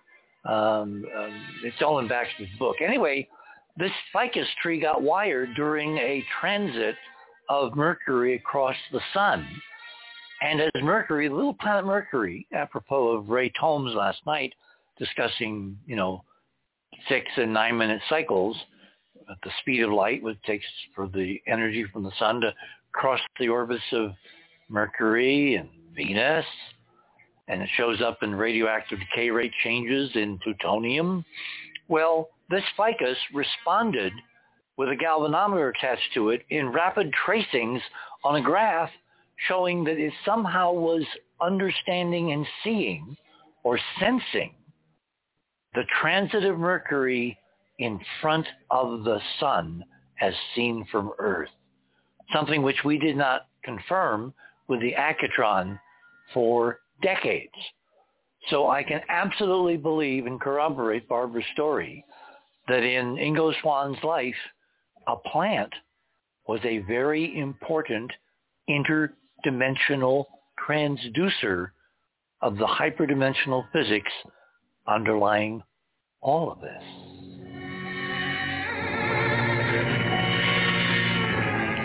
Okay, Andrew, you are at bat, and that's not a metaphor. Andrew actually is often at bat. As an artist, as someone who is involved in film and video and all that, when you look at these Orion images, particularly the ones that John has, with the magic of computers, reconstituted in terms of partially what we're going to originally see when the dam breaks and the insiders rush out through the open gates and show us the real stuff, what is your reaction about the moon, the real moon that we've been seeing in this mission? Well, Richard, before I say anything, I think Barbara had something else just to finish up there. Thank you, Andrew. I was just going to cut in and say the same thing. I thought maybe there was something wrong with the phone. Yeah, can you hear me, Richard? Yes, I can. I thought you said you could. I guess you couldn't before. Just one sentence here. I'm about to send Cynthia and Keith the photo of Methuselah to post on, why don't we go ahead and put it on, is it Jonathan Womack? Yeah, John is our Ingo contact tonight. Yeah. So I'm sending that off right now. Okay, super. Well, thank you so much. Okay, Andrew. Yeah. So, Richard, when we went on to the break, I was looking at the number 20, Jonathan's number 21, the Artemis sample analysis. Right. So, I mean, that's stunning. I mean, if that's drawing the color that's really drawing out the color that's really there, it's beautiful. I have to say. I mean, I'm just coming from an artist perspective, but that's stunning work, John. I mean, I wow. Like, I think the thing that's bothered me, Richard, is, and I've talked about this with Ron and Robert sort of, off air, that NASA's just been messing with these images over and over again, and it's very annoying because you have to do all this work to pull anything out. And like you said, I mean, what point do we get when we're finally going to get some honest, imagery, and so we can make honest interpretations? I mean, when Biden signs the damn NDAA. Yeah, I wanted to ask a question either to you or Barbara. So why is he having to do this? I mean, this seems like a huge step is this another slow burn disclosure? Yes, I mean, of course. This is all pre-planned on the ritual timetable. Remember, I've been saying, make no wine before it's time. There is a time when we're all supposed to become adults, and you can't do it before. And I was told this decades ago that this was all locked in stone. And of course, as an idiot that I was, I didn't believe them. And it took me, half a century to realize that whoever's controlling the calendar and the timetable, they have, for their reasons, a calendar when this will all become public. But go back to Brookings. What do they say? It's going to take at least a generation, maybe two, before people don't freak out with cats and dogs living together and all that when they find this stuff out. And what was it, Barbara? Hang on a sec. What was it Barbara said the other night? There are certain parts of this that are so terrible we're never supposed to know. Well, I don't buy that for an instant. It may be terrible to the folks inside. Was that Ron? Yes. Go ahead. Yes. I'm building up the head of curmudgeonliness here, because the relative to what Barbara said in the beginning, and thank you, Barbara, that was wonderfully detailed about the way that this NDAA thing works. The problem is that doesn't it piss everybody out there off? Doesn't it even piss you off, Richard, that they think that whoever you want to call whoever you want to put the capital T on, that they want to decide when we're adults? Well, it pisses me off, but there's not a damn thing I can do about it except I look at what we're about to... Well, then all this disclosure is meaningless. No, it's not. There's nothing we can do about it. No. Because you don't know. The thing is, going back to McNamara, you don't know what you don't know. My model has been there's a ritual timetable. That's a model. Yes. That's not reality. That's my projection based on data that is incomplete. It could be that we're having a huge influence. It could be that all these people pushing is finally breaking the dam that would stay in place for another 50 to 100 years if we hadn't pushed. Yeah, that's just counting on gravity to pull all the water down when the dam breaks. You are being a curmudgeon. Or you're looking a gift horse in the mouth. I don't think it's a gift horse. What's the first law of war? No plan survives contact with the enemy. Okay. We're the enemy. And so therefore they have to keep adjusting this. Yeah, but their hubris is orders of magnitude beyond anything that we can imagine as civilians. They really think they are masters of the universe and they can control this. And I don't want to disabuse them of the fact that they're wrong. Just let them think they're controlling it and watch what happens. You know what they are? They're psychological plywood. You know what plywood is for? You use a bunch of thin layers because it makes it stronger than a solid piece would. Mm-hmm. This is not, people act like there's one avatar or God figure that's behind all of this. And everybody gets their carts in a row behind it and say, well, we're part of it. We're part of it. We're part of it. And they count on each other for mutual reinforcement. Ron, this is kind of a stupid conversation. How are you? No, I'm not. Nah. The NDAA is real fact. It's about to be signed. It's going to give people license to tell the truth when the only reason they have is to make a lot of money. Well, that's that non-disclosure agreements don't have to be disclosed. This obviates them all. Don't you get it? It wipes them away with a clean slate. No matter what they signed, it's irrelevant to the new law. Otherwise, law would never change. New laws supplant old laws all the time. Andrew, you got to break in. Why? Okay, go ahead, Andrew. I'm sorry. I'm not trying to cut into your time. I just got a long list here of clarifications. Go ahead. Well, I wonder if another part of this, Ron, is the refinement of the delivery system. And Richard mentioned Brookings and, NASA's commissioning of that report. And I just want to go for a little sideline here, which I think relates. So today we were sitting around, we were about to have lunch, and I was sitting with a couple of my kids, and we were watching some NFL football or something, and I flipped the channel because there was commercials, and on comes the Jetsons. And everybody knows the Jetsons. It's George. Yeah. So that's on, and then it's a funny little story going on, and in fact, it was George and his dog. What was his dog's name again? Elroy. No, the dog Elroy. Oh, it was. You're right. Okay, and they witnessed a armed vehicle getting robbed by robbers. Anyways, what it ends up being is the robbers are actors, and they're filming a whole thing, and it's the whole thing. But when George goes to bed with his wife, they're in two separate beds. Yeah, and I looked 50s, yes.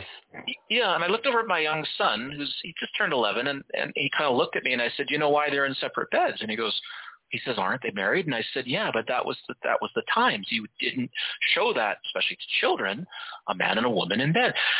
My point is, actually, the phasing of that goes back to the 30s, where for a time married people slept in the same bed in the 30s movies, and then the Legion of Decency came in, and suddenly it became, not good to show married people like Lucy and Ricardo. They slept in separate beds, and then the evolution clock swung back, and now, of course, almost anything goes. But society takes a long time to evolve. So the fact that it's taken us generations to get to where we're on the threshold of finding out who the hell we are and what we're doing in this place, to me, it's not about being pissed. It's about we're winning. We're winning. Well, Richard, let me just finish. So, like this sort of idea of one of the things in the Brookings report, they constantly have in their index these studies on the power of television. And there was a lot of worry and a lot of, interest about, well, what is television doing to people? And I really say, and then one of the other things that in that report I remember reading about was they were very concerned about creating a worldwide network or web to connect communication. And in particular, they were studying very closely the development of, media and communication in sort of more underdeveloped societies. And I really wonder if we've just have to come to a point. Oh, and this is another piece.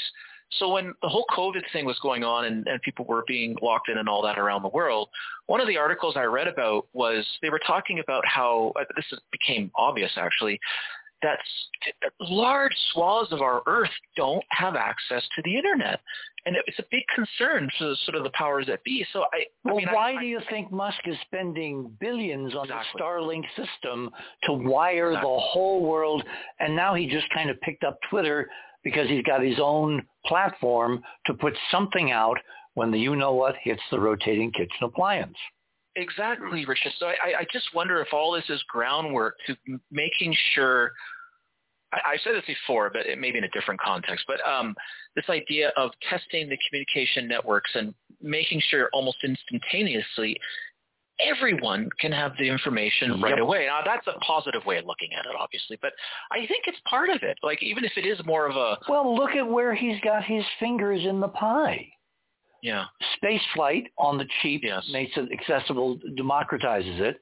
He's taking 8 civilians who haven't signed a damn thing to look close up at the moon. They're going down to 120 miles. If you can't see as an artist and a photographer what's there on the moon at 120 miles, then you do not belong on the trip. Then he's developing the communications platforms all over the world, Starlink, to beam these images into every damn village and individual cottage on the planet, no matter where you are, in the African belt, in the Siberian steppes, in the depths of England, or in Ukraine.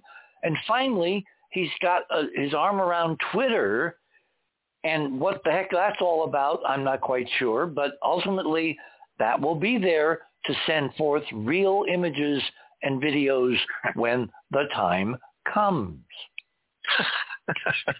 I think he's got, rather than his arm around, I think he's got his foot up the rear end of. He's trying to destroy it. He's trying. No, that's my feeling. He's trying to destroy it on purpose for good reason.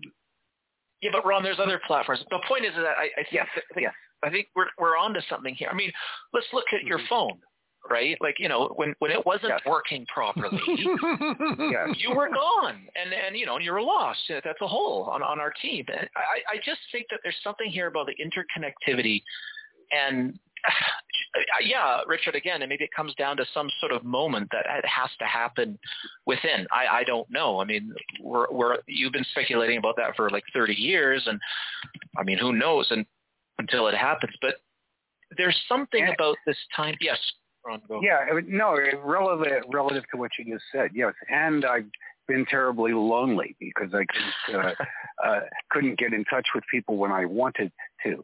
And like Blanche Dubois, thanks to the kindness of strangers, I managed to surmount that, and it seems to be working fine. But Ron, you hit on. Ron, sorry to. I know we're getting close, and I don't want to hog it all up, but you hit on something. So, okay, again, little side story. I'll make it really fast. My wife hosts a party. Well, I guess I'm included because I have to bring out tables and all these things. Notice how he said that so diplomatically. Yeah. Hey, I got check marks for watching a movie with her last night, Richard, so she said I was good to come on the show tonight. So anyway. Oh. Hey, he has to live there, Richard. Yeah. Well, let me just, so we have this party just after Christmas, and the darn thing is growing. There are people that we don't even know that hear about it that want to come. And friends of ours who also sends out invitations can't decide, who he should allow to come, because it just, there's a limit how many people it can be. My point is, people are lonely all over the planet, and there's so much of that going on. And what more could unify us? I mean, Richard, you've talked about this forever, but to see that we are united in this extraordinary, if not demolished past that can be reborn. I mean, think of how that could, just, fill you with awe and realize that we are a graced race, and a race of human beings. And I mean, that would bring us together quick and have us all wanting to chat to each other about a lot of things and not be lonely. I don't know. That's just something that by saying that, Ron, you just triggered me there. So no, absolutely. And it's, I think it's valid, and it's but it's been like so many other things, that capability has been subverted by people that have somewhat more selfish desires relative to it. For instance, people talk about how much time people waste with social media, and yet looking at this phone, which has a really high resolution screen, very brilliant colors. It's hypnotic. I haven't been exposed to this to the extent that most of you have, because I disdain these things. Oh dear. And so nothing. Just come. Oh yeah.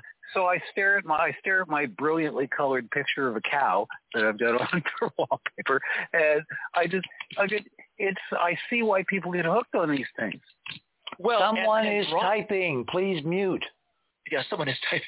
And Ron, you bring up something again. So, and Richard brought up, not Stanley Kubrick, but Arthur C. Clarke in 2001: A Space Odyssey. I believe you said, Richard. But anyways, I did it, one of my posters. And in 2001: A Space Odyssey, the proportions of the monolith are repeated over and over again in that movie, whether it be, sort of little telescreens or certain panels in the walls. Like I saw this film review on it, and some people think that what Kubrick was trying to communicate, I would suggest he was in communication as well on this concept, if it's real, with Clarke as well, but that the screen, the TV, this, our phones, our video screens or whatever, is the way this information is going to be brought out. Absolutely. Or at least, And when Musk gets the Starlink system up and running, there won't be a bushman or a Hottentot or a backwoodsman in Australia who doesn't instantly see the exact same lunar astonishing landscapes that we all do here in the so-called West. Richard, I have a Facebook friend in the Gambia, that little state, that little country on the west coast of Africa, beautiful. And he has a phone. That's how he communicates with me. He's got a little phone, right, that he's able to, use. And when he has to go to the internet cafe to do his, his communications and, that way. But the point is, this is a young Muslim man, a handsome guy, a great guy, big, huge family, beautiful beaches there in the Gambia. And he is going to get that information too, along with his village. Mm-hmm. See, I worked at Goddard with what was called the ATS project, where we were using a huge dish communication satellite called the Applications Technology Satellite, ATS, which I wrote a piece of basically attributing it to Arthur and his visions of satellite communications, which he loved. Arthur loved it when you mentioned him. Anyway, the idea was that we would have kids in India or in Africa on bicycles pedaling generators on bicycles to power the TVs that were receiving live information and television signals and programs from the ATS satellite that was being kind of breadboarded by NASA to see if this would work out in the boonies. Now, of course, Musk is supplanting that primitive technology with something that every village can afford. We got flat screens. We got little things like Ron is holding in his hand, mesmerized by the colors. So we've evolved to where the world is wired. Humanity is about to be wired so we can share our common, staggeringly different heritage of who we really are and share it with almost everybody on the planet simultaneously. Yeah, I agree. Okay, you have some items to go through. We got 10 minutes till the top of the hour. Go. Sure. Okay, so if you go to my items on the other side of where is it? I have to find it. Fast links to items. Go to me, Andrew. I got 3 posters. I've shown this in the past, but Richard want me to summarize a little bit. So my number one, I call it Reflection of a Lunar Dome, and I have some scans from your book, The Dark Mission: The Secret History of NASA. And Richard, why don't you do a quick synopsis of what this is? I have 2 images. One of Mitchell under the glass, and then another one showing. Well, these are various images from NASA, which have been quietly supplanted by they're supplanting the fake ones by putting real ones in the archives. So when this all hits the rotating kitchen appliance, and reporters, mainstream reporters like from the Times or the Washington Post or the Time Magazine or CNN start poking around, NASA can say, well, we never concealed anything. It's right there in the archive. And who, of course, are they going to believe? Their lion eyes or history? So on the left, Mitchell under glass is Edwin Mitchell, the astronaut on Apollo 14, who became a remote viewer, founded the extraordinary society there in California, looking into so-called paranormal stuff. The right-hand panel at the top is Gene Schmidt, Dr. Schmidt, under glass at the Apollo 17 site. And, of course, the orange soil is the panel to the right. Below that is one of Bean's paintings showing the astronauts on Apollo 15 exploring the Hadley Rill. But the landscape is strangely colored, as is the one below it, because, of course, what Bean was doing was channeling the real moon, where the surface colors are coming from the refractions in the glass that I showed in some of my images, as opposed to the minerals of the surface, because the surface of the moon is pretty much gray unless you light it up with different kind of light from overhead from refractions in the dome. Yep, and also the textures in the sky. His first paintings when he sort of turned, into the space artist, which was, he's been compared to the great Western artists, of the great West, the United States, like Remington, for instance. Like Remington, exactly, and wonderful artist. But anyways, he had like the black sky, the sort of dull gray moonscapes, and he made this transition, and he started to say, well, I'm just taking liberties. This is how I feel it is. This is how I feel I want to see it. Verily, like, Emily really, Dickinson, tell all the truth, but tell it slant.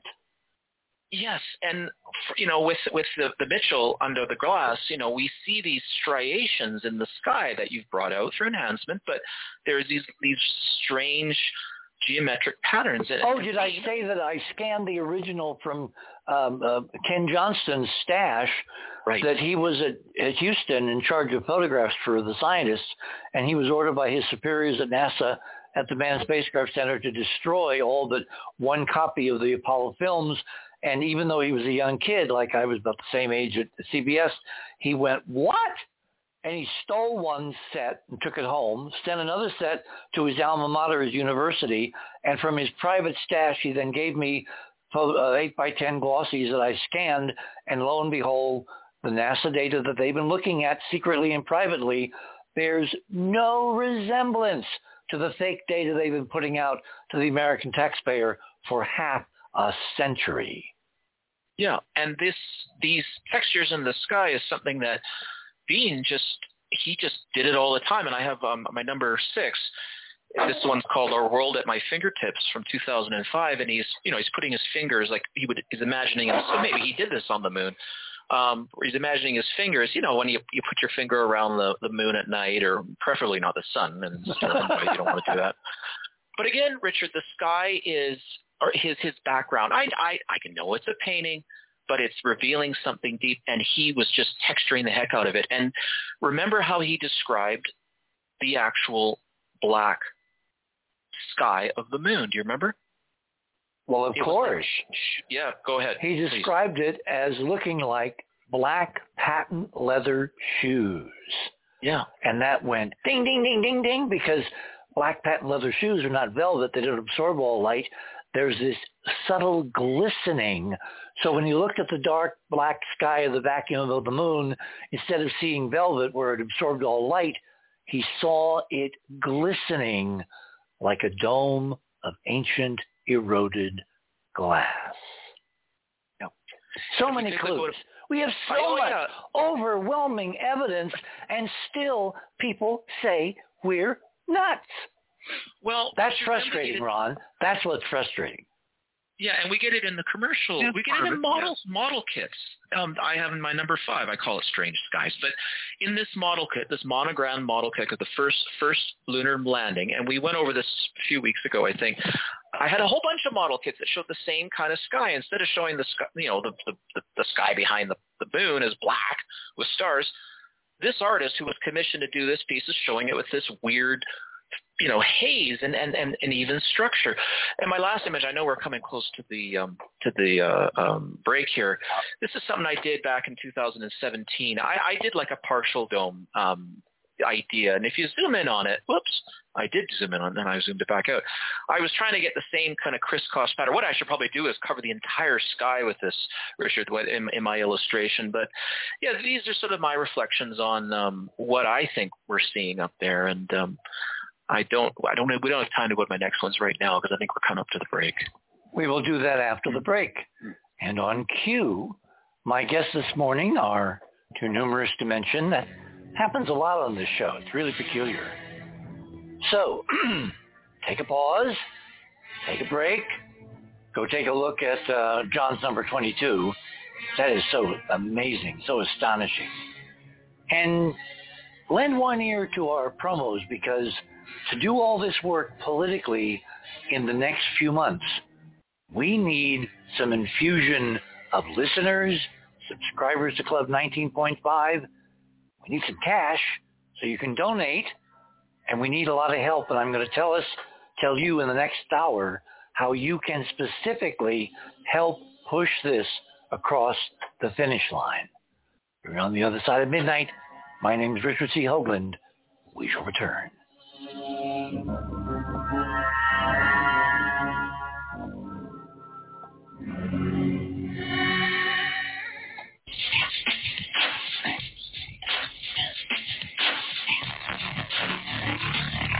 theothersideofmidnight.com. Talk radio with pictures on demand. Liberate your hyperdimensional time scale and non-linearly access over 400 hours of conversation at the cutting edge of science and thought. Join Club 19.5 to get access to exclusive content that fits your interests and time schedule. Filter episodes by guest or subject. Membership costs $9.95 a month, 33 cents a day.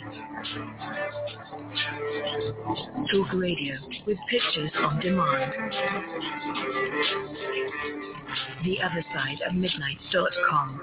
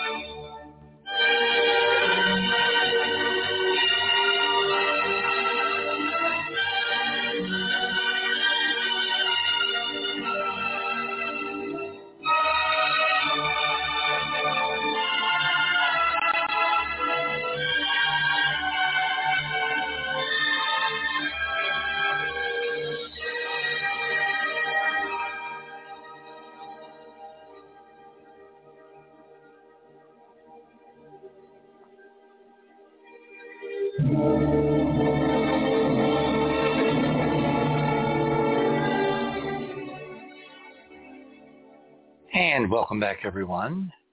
It's now Monday morning here in the Land of Enchantment. Welcome back, everyone. We got 1 hour to go. We're going to go after we finish through Andrew's materials because he's got some pretty relevant things there, particularly in terms of one of those images, which I don't think is contemporary. And then we're going to bring on Robert Morningstar, who was our kind of civilian version of a CIA spook analyst, a guy who knows many different patterns and has many different secrets to reveal. Probably not tonight, but at some future show. And then we're going to wind up with Ron, because Ron is going to take us from the moon to where in every NASA Artemis commercial or promo, they keep saying the Artemis generation is going to the moon because it's a stepping stone for the ultimate adventure beyond, which is to the planet Mars. So we're going to show you a few of the things on Mars. And then I'm going to give you all a mission, should you choose to accept it. So Andrew, please continue. Thank you. Yeah, if we go to my number 2 under my items, this one is, I called it Clavius Crater Ancient Evidence. And Richard, I'm going to let you take over just describing what these images are. I mean, the one on the left is obvious. That's a shot of the moon and Clavius Crater as we see it. Well, this is the image that both Robert and I independently discovered. He discovered it through, I think, a Polish magazine, or reproduced in time from a Polish magazine, and I found it on the NASA, Astronomical Image of the Day site. They linked it to a website in Texas by an amateur astronomer who no more took this image than I did. And in fact, I call it the time capsule image because it shows the moon not as it appears now. I dare anybody to find anything in these images, of which we published slews of them over the last several months and years, to find anything even comparable on the contemporary moon, because we're looking at miles-high skyscrapers.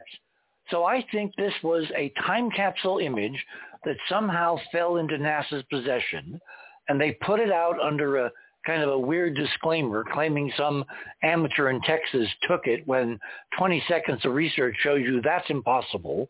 I think it was taken probably from an ancient archive that the Apollo astronauts found on the moon and brought home.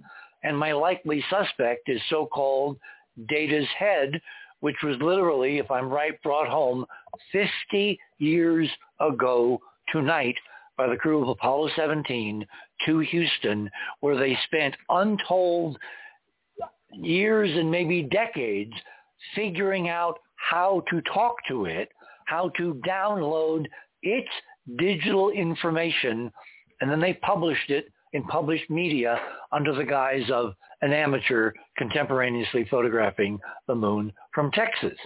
And that leads us to your number 3, which is a stunning black and white version of number 2 above from the photograph, because we're literally looking at ancient sites on the moon like Clavius, where isn't it curious the Clavius in this ancient image, if I'm right, is surrounded by towering tens of miles high skyscrapers, and it was Clavius where Arthur Clarke and Stanley Kubrick put their pivotal base in the 21st century on the moon. Yeah. No, this, again, my interpretation, Richard, but I'll tell you, in these spires from that, what you call an ancient archive, there are some shapes there. Aren't there? That remind me of what we're seeing in the southern hemisphere of the moon that Keith Laney brought out. If we come out of that... Except they're much bigger. Yes, It's like the ones that Laney found are much smaller, like human scale versions of something much more ancient, because cultures borrow and borrow and borrow, and they hand down and they hand down and they hand down, and things get smaller when your technology is not up to the task to make it bigger.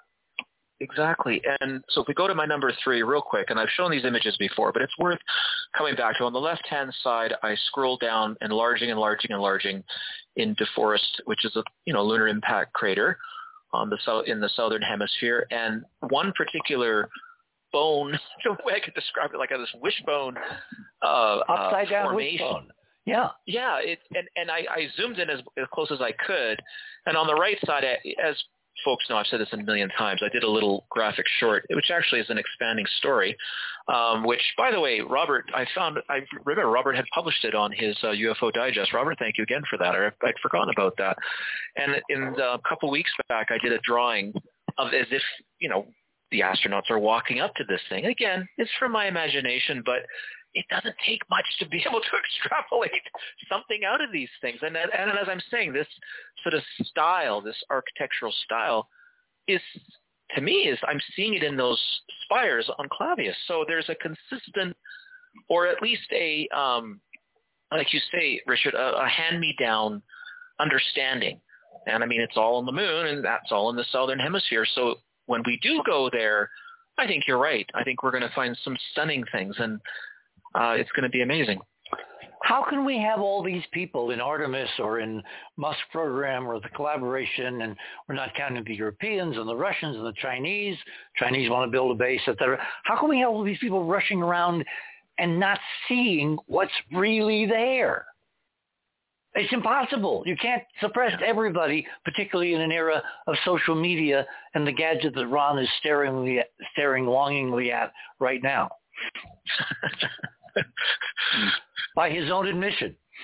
Okay, so are we done? Yes. It's actually on a table. I'm using a headset, but okay. Super. Okay, so that's the perfect segue to Mr. Morningstar. First of all, big picture. What are your reaction to Artemis and what we found? Hi, everybody. Good show. Very good show. My reaction is I'm very happy, elated that Artemis worked and returned to Earth and that the hardware works. I'm disappointed with the video. I think NASA's messing around. You think? Again. No, you listed all of the same objections that I have about the video, and the one of the moon passing by the spacecraft I thought was just totally hokey. And the moon is out of focus. The spacecraft is in perfect focus right there in front of our faces, which we don't need to see. And in the background, as the moon is going by, it's out of focus. And also, now you're talking about after they did the powered burn and they were coming around the night side to make the final turn to Earth, right? No, I'm talking about the video that you have on the site. Let me give you the number. It's the one where it's... Well, this is 22. This is John's video, right? I thought I saw it in your... Well, I have a much the so-called Earth eclipse video. Yeah, the Earth eclipse. Okay, yes, I guess it is John's video. Yeah, no, it's in John's video, and there's this huge curve, and you're crossing over Copernicus and Oceanus Procellarum, the Sea of Storms, and you're really close. And again, forget the details. That's not where the action is here. It's the color. Yeah, the colors. The colors are extraordinarily revealing, because that ain't the colors you get from geology and they move with the angle of the spacecraft, which is a dead giveaway. It's suspended above the surface in a glass-like set of layers. Fine. Now let's go to my pictures. Okay. and my set of items for tonight's show. I find it very interesting that, hi Jonathan, I enjoyed your presentation very much. I'm glad he was talking about telepathy, because I think that my section shows that all of us here are operating telepathically, though subconsciously or unconsciously.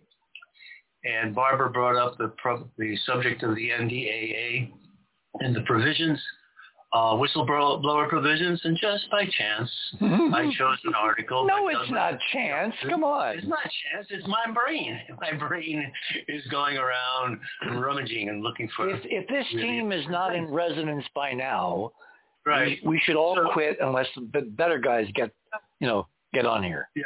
It's interesting also the number on this, a preliminary look at the UAP-related provisions of the proposed FY 2023 National Defense Authorization Act, House Resolution 7776. Now, that's a really nice number. Isn't it? As far as I'm concerned. It's beautiful. So many tetrahedral spins in that number. Yeah, plus, if I recall correctly, the orbit of Mars is in there, too. Yeah. 6 days. So anyway, not to waste a lot of time on this, Barbara covered it very well, but here's a secure method for authorized reporting, safe harbor, or UAP whistleblower provisions. And this interesting little group that they have, the All Domain Anomalies Resolution Office. I love that name. Arrow. I love like that name. That's really cool. So let me go on. As far as the budget and spaceware is concerned, this week, the Defense Department, the Air Force, debuted the B-21 bomber. The B-2 Spirit has turned into the B-21, and they made their first public appearance. So I included 2 articles there. One was an article that was describing the coming debut, and then the actual release of the silhouette, the front view of the Raider. And do you know offhand where it got that name? I think it has. It's taking it from probably a World War II plane, Sky Raider. No, but you're very close. Again, there's a public story and then there's a real story. Mm-hmm. The public cover story is they decided to name it after the Jimmy Doolittle raid on Tokyo from the Pacific back when right after Pearl Harbor. We wanted to strike back, so it's supposed to be the homage to Jimmy Doolittle's raid on Tokyo. I think it's more like Raiders of the Lost Ark. Raiders of the Lost Ark, of course, that can't escape us. With all the sevens. Yeah, it's very good. Excellent. So I found these 2 very important. And also the debut of the Raider at this time shows me that they're releasing, going to peekaboo. They take a B-2 and turn it into a B-21. And I'd just like to refresh everyone's memories. We had 21 B-2 bombers.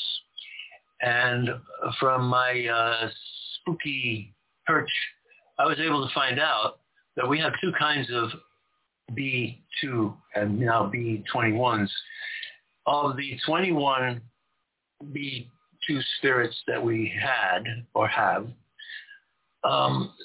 14 were conventional, and 7 had this high-tech ability to warp space-time and create gravity waves. Oh, that's Paul LaViolette's electrogravitic version. Yeah. Well, I learned about this in 1993. So did he. But I had to keep it secret. I came from a very close friend of mine in the United States Navy, and he explained to me how the advanced technology version of the Spirit energizes, electrifies the leading edge and the trailing edge of the wing.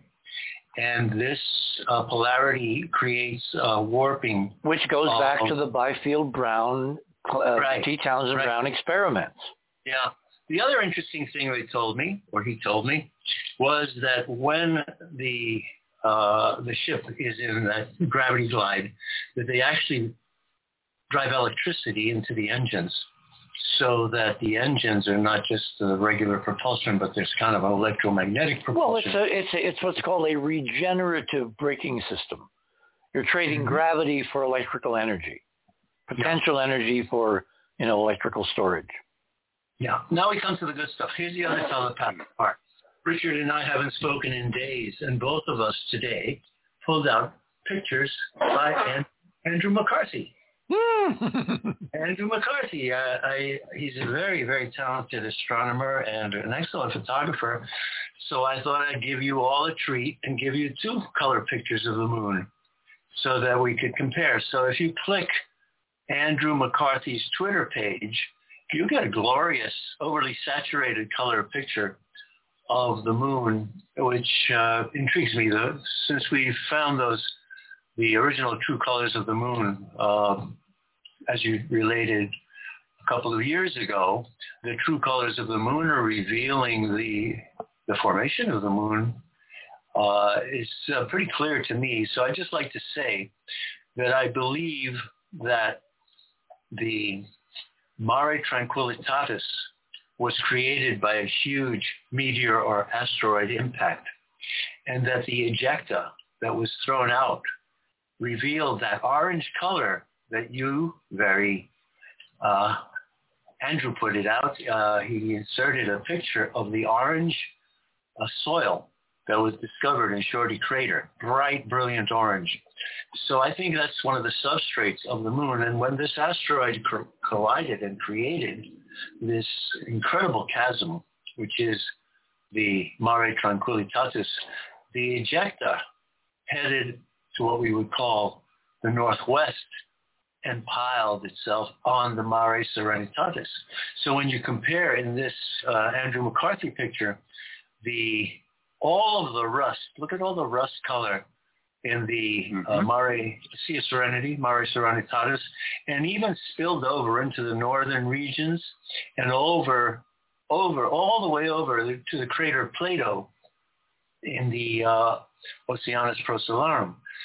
So it's wonderful stuff for me. Well, the main difference between the colors on the near side, which is what we're looking at in Robert's second item, where it says true colors of the moon, and the colors that John has brought out in the video of the far side, are that the colors on the far side are the glass, because it's much thicker, it's less damaged, it's less eroded, shattered, abraded, etc. The glass of the dome on the near side is almost gone. I keep telling people it's the consistency of cigarette smoke, which is why the Apollo crews and the unmanned spacecraft, except in certain weird instances, can safely land through it because it's almost not there. It's like cigarette smoke, floating in the wind. The colors you're seeing on the near side are the geology of the moon's surface, the ground, the mineralization, the doping with metals and titaniums and other elements that we're familiar with on Earth, because they upwelled as volcanic upwellings after these huge impacts that created those basins that, frankly, I think were directed strikes to eliminate the huge cities that used to be in those basins. I mean, we're talking about a war, a huge interplanetary war in this model that resulted in half the moon being essentially destroyed, and the other half might as well be, except the glass shell covering the other side is pretty much like it used to be. So we see it in these extraordinary prismatic colors. They're not the same as the colors on the front. Right. Could the glass I wanted to say something else. Wait a minute, John? Could the glass be interdimensional? Ingo was looking into another dimension when he's viewing the moon, and I wonder if the glass has some sort of interdimensional property. Well, given that in that Chinese image, which shows that there's an upper layer that's absorbing, which is interchanging energy with the sun and absorbing it. As I said to Ron the other night when I looked at one of these images, I think this might be smart glass, meaning that it's not just, like an inverted salad bowl. It's got active properties, It's intelligent. It stores energy. It runs electricity. It filters electromagnetism. It may actually have a hyperdimensional torsion component. In other words, it's not dumb architecture. It's smart architecture, and so all bets are off. Yeah. I wanted to mention to Jonathan, I'm glad that you brought up Ingo Swann. I met Ingo Swann here in New York as well. I've read his book, Penetration. I've also been teaching remote viewing courses, month-long courses over the last few months. I'll be starting another one at the end of this month, probably around the 22nd, if anyone is interested. But here's another. Wait, how can they sign up? How can they sign up? Oh, they contact me through Robert Morningstar at proton.me. Robert Morningstar at proton.me. I worked for years to find the easiest email to remember. And if you know an atom, you know a proton, and you know me, it's easy to remember. Robert Morningstar at proton.me. So send me a note that you're interested in the remote viewing course. But what I want to say, very important, I also know Russell Targ, and I had the privilege earlier this year of having a private conversation on Zoom with Russell and Jack Sarfati. And Russell brought up the subject that Jonathan brought up, the remote viewing of Jupiter by Ingo Swann, and telling NASA, hey, you know, Jupiter has rings. Like, no, you're crazy. No, that's Jupiter. It has rings, and he drew them. I've never seen the diagram. Thank you, Jonathan, for providing that diagram that Ingo drew. But here's the important thing for me that really floored me.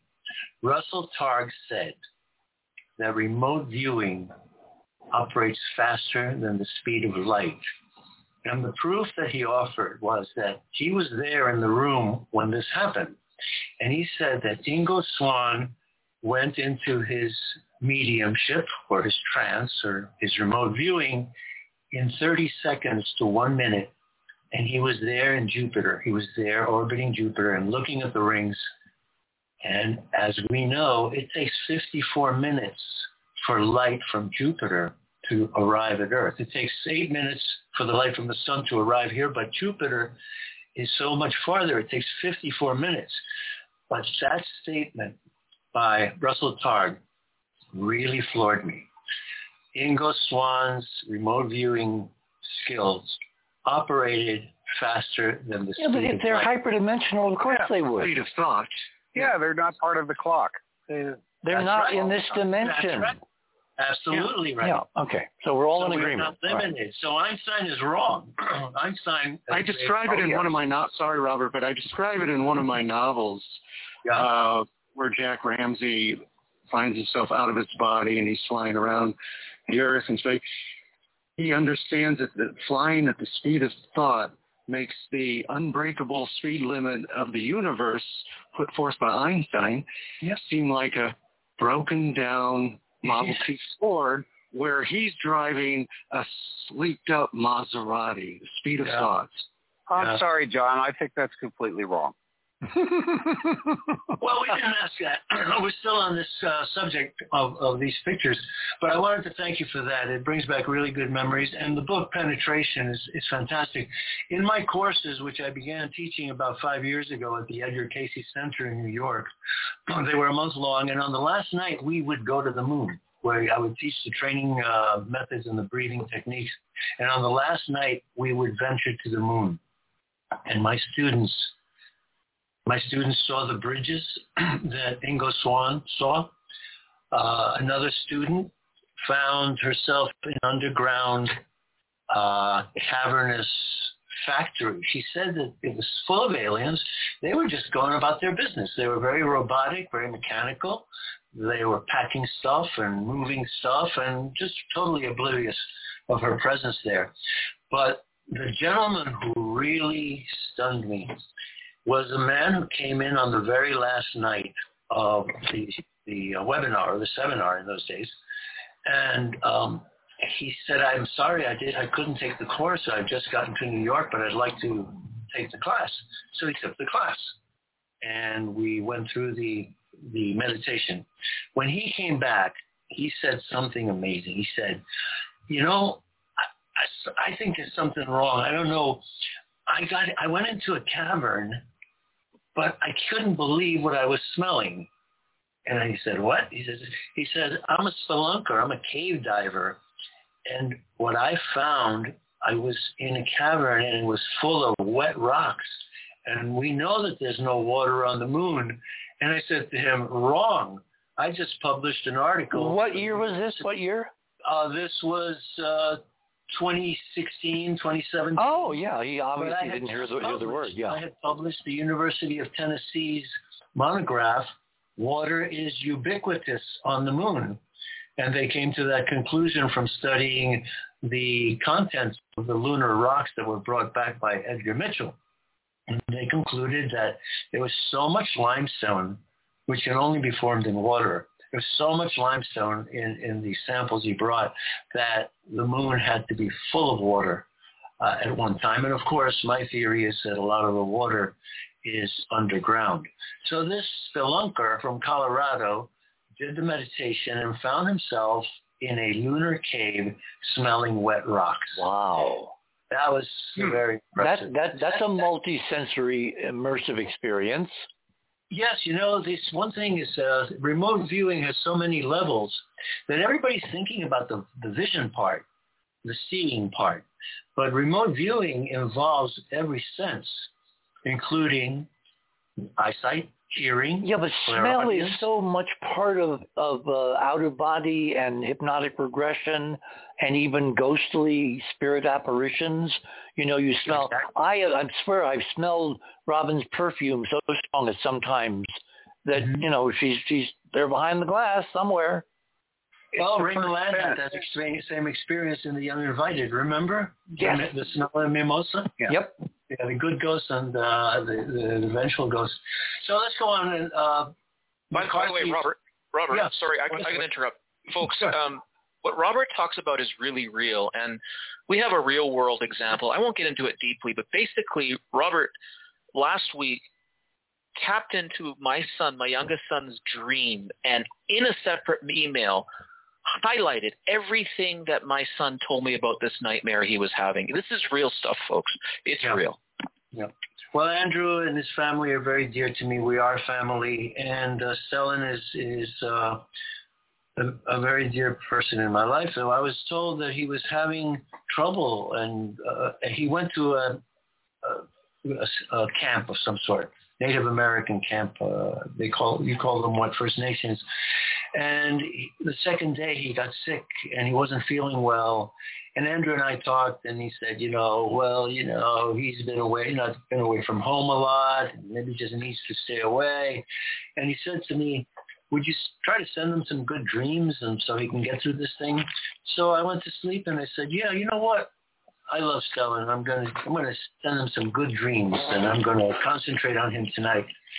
And what happened was I had the most dreadful night imaginable. I had very little sleep because I found myself completely isolated in a huge, huge room that had several beds that looked like bunks and nobody around, and totally isolated, and a sense of strangeness and possibly menace.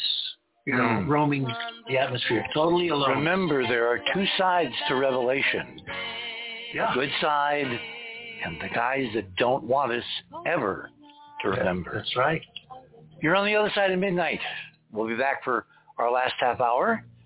Ron will take center stage and will take us to some extraordinary things on Mars because, like my grandmother used to say about the quilt, if you pull on the right thread, the whole damn thing is going to fall apart.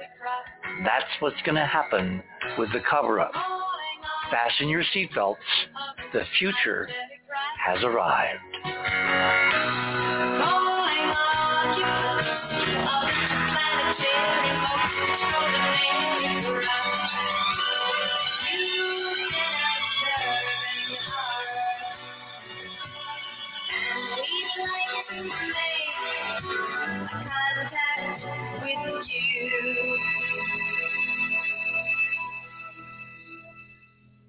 We are your friends.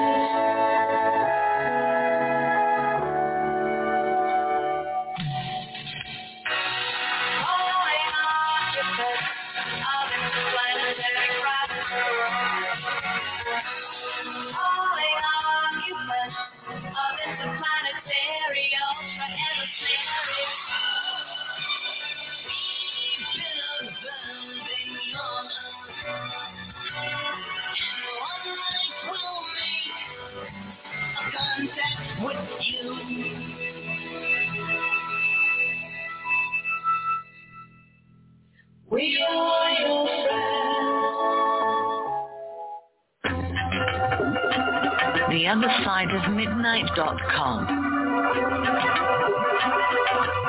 Tune in to listen to Richard C. Hogland and his fascinating guests. Support the broadcast and don't miss another groundbreaking conversation.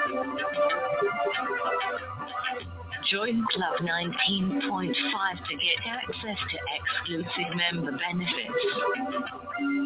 Listen to past episodes anytime on any device. Search the archives of over 180 episodes. Membership costs $9.95 a month, 33 cents a day. Talk radio at the cutting edge of science and thought. theothersideofmidnight.com.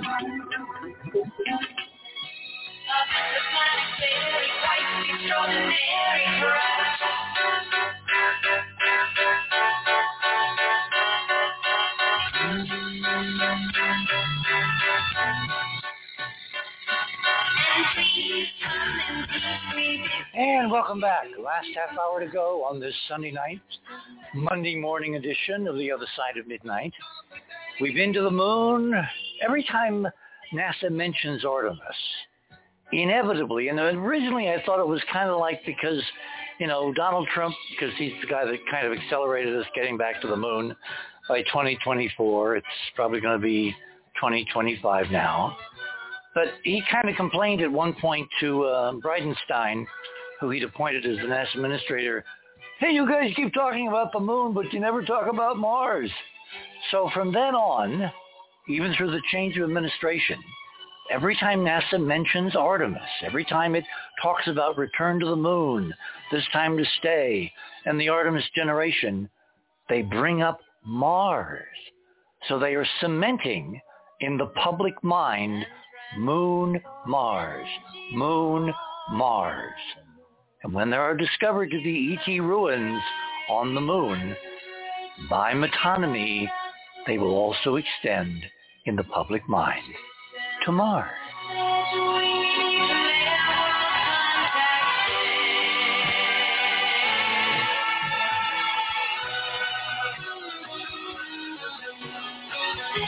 So, Ron, that is your cue. Take it away. Am I muted? Someone's muted, but you're not. Richard, I wanted to finish the two pictures that I have left over. They are important. There's one good black and white photo that came from the Orion camera. These horrible pictures. They're terrible. I downloaded it, and I isolated one section, which has some very interesting rectangular. There's stunning stuff all over the place, but they're horrible pictures. Well, I isolated it. I made it smaller, and I put letters so that you can all explore it. And the last thing I wanted to say was with regard to Stellan's experience. When I had that remote viewing experience of being in his place, I wrote to Andrew right away that he should go and pick him up and bring him home. And he wrote back, we're already on our way because he's not feeling well.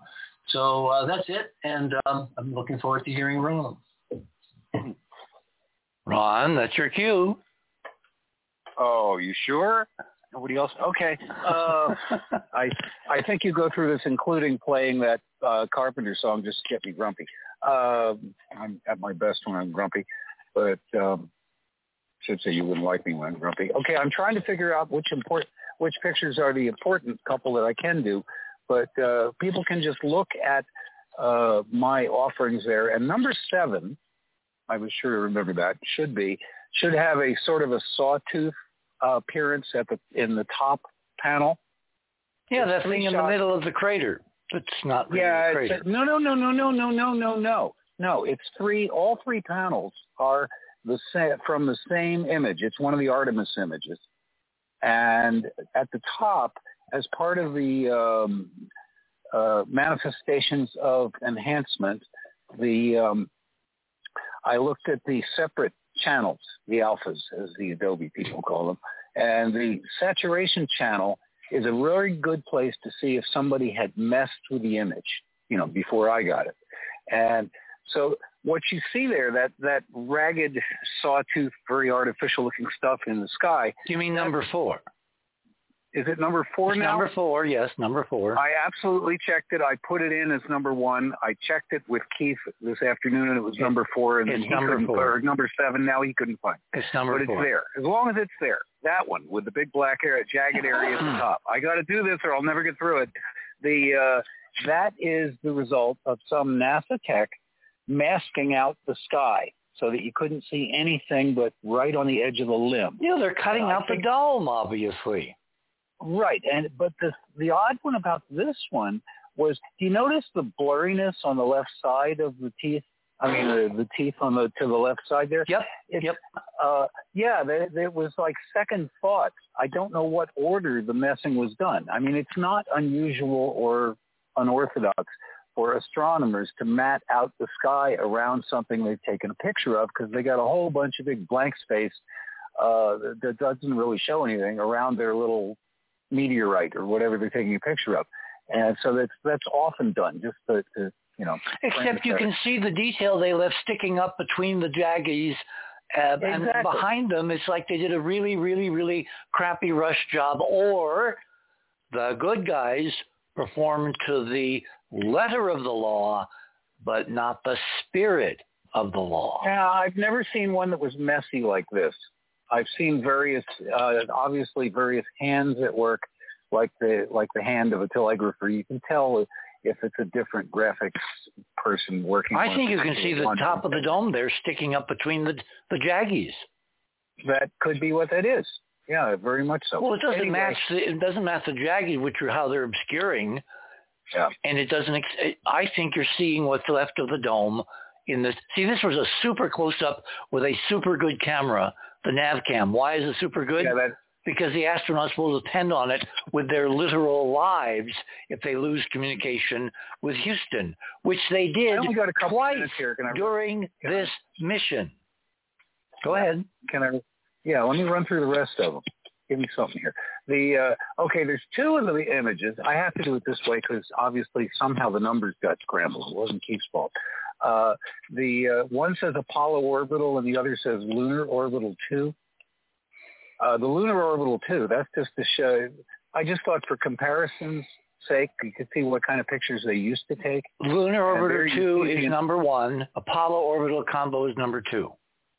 Yeah, well, they're labeled, so it doesn't matter. But on the Lunar Orbiter one, you'll notice that's the entire film frame. They were taking pictures on film and sending them back.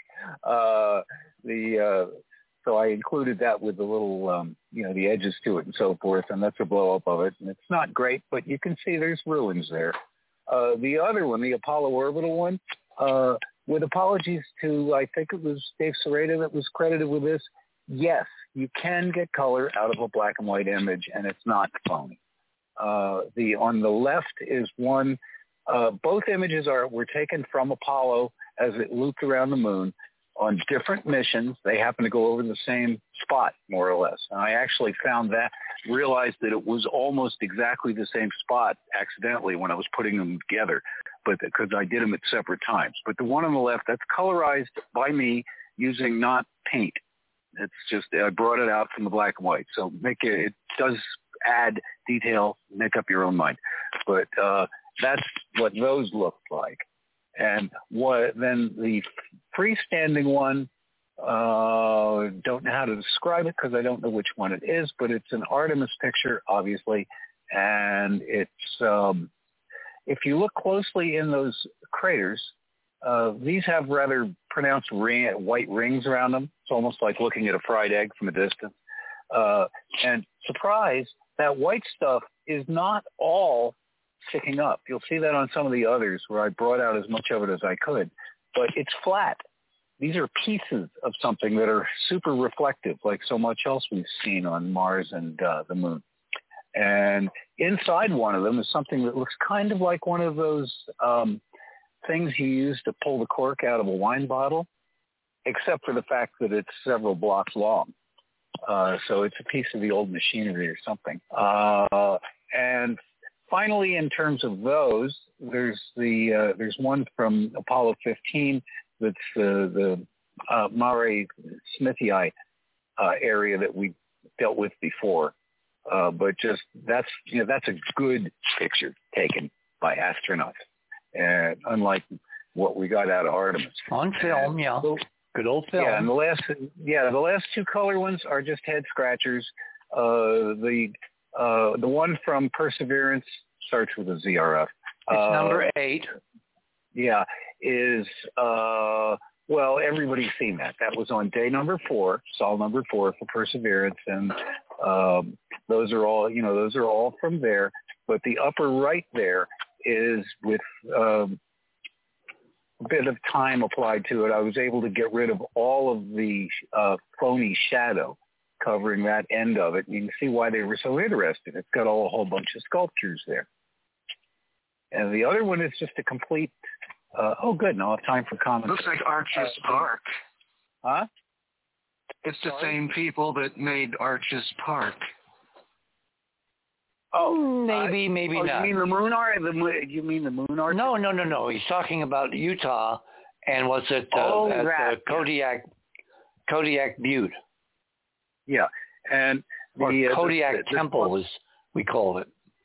Yeah, that's what NASA named it, Kodiak. So it's which means bear. So it's in Inuit. Anyway, the remaining one, the bluish one, the oblong one, number 9 says Spirit.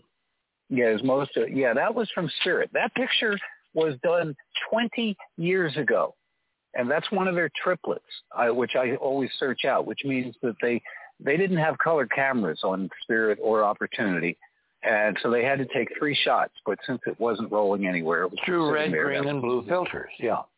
Exactly, and there's several of them. I've showed one before and made people go, "What the hell is that?" Well, I don't know, but this is another one. It's exactly the same, except the color's better. You can see there's like a brass ring that's like, it looks like a very Earth-like plumbing part, a vent or a drain or something. This one, it has to be on a sort of a vertical surface. This is not the same one as the I was trotting around before. And that cluster of little holes above it to the left, I think we were supposed to think that this was the result of some piece of hardware on Spirit, like a brush or a drill. The rat. It's not. Huh? The rat. Yeah. Yeah, and it's not. It's right. The size is wrong. It doesn't match the other one. It can't possibly be the same thing. Plus, if you look at it, you'll see that what it's a hole through. I won't say punched through because it looks like it was punched out by a hole punch, not drilled out. There's something behind there, and it's a relatively thin, apparently translucent surface there that we're thinking of, looks like a glacier or a rock, because you'll see wires sticking out and things. It's a mystery item that they looked at, and both Spirit and Opportunity took pictures of these things, and they were in very different parts of the planet, but I guess they only shared a few of them. So that's, that, and the rest of the pictures just, you can, if you puzzle it out, you can see that, yes, there's buildings there, if anybody still thinks that the moon doesn't have structures on it. See that. Ron, what do you think created the soot around the lower circle? I think that when that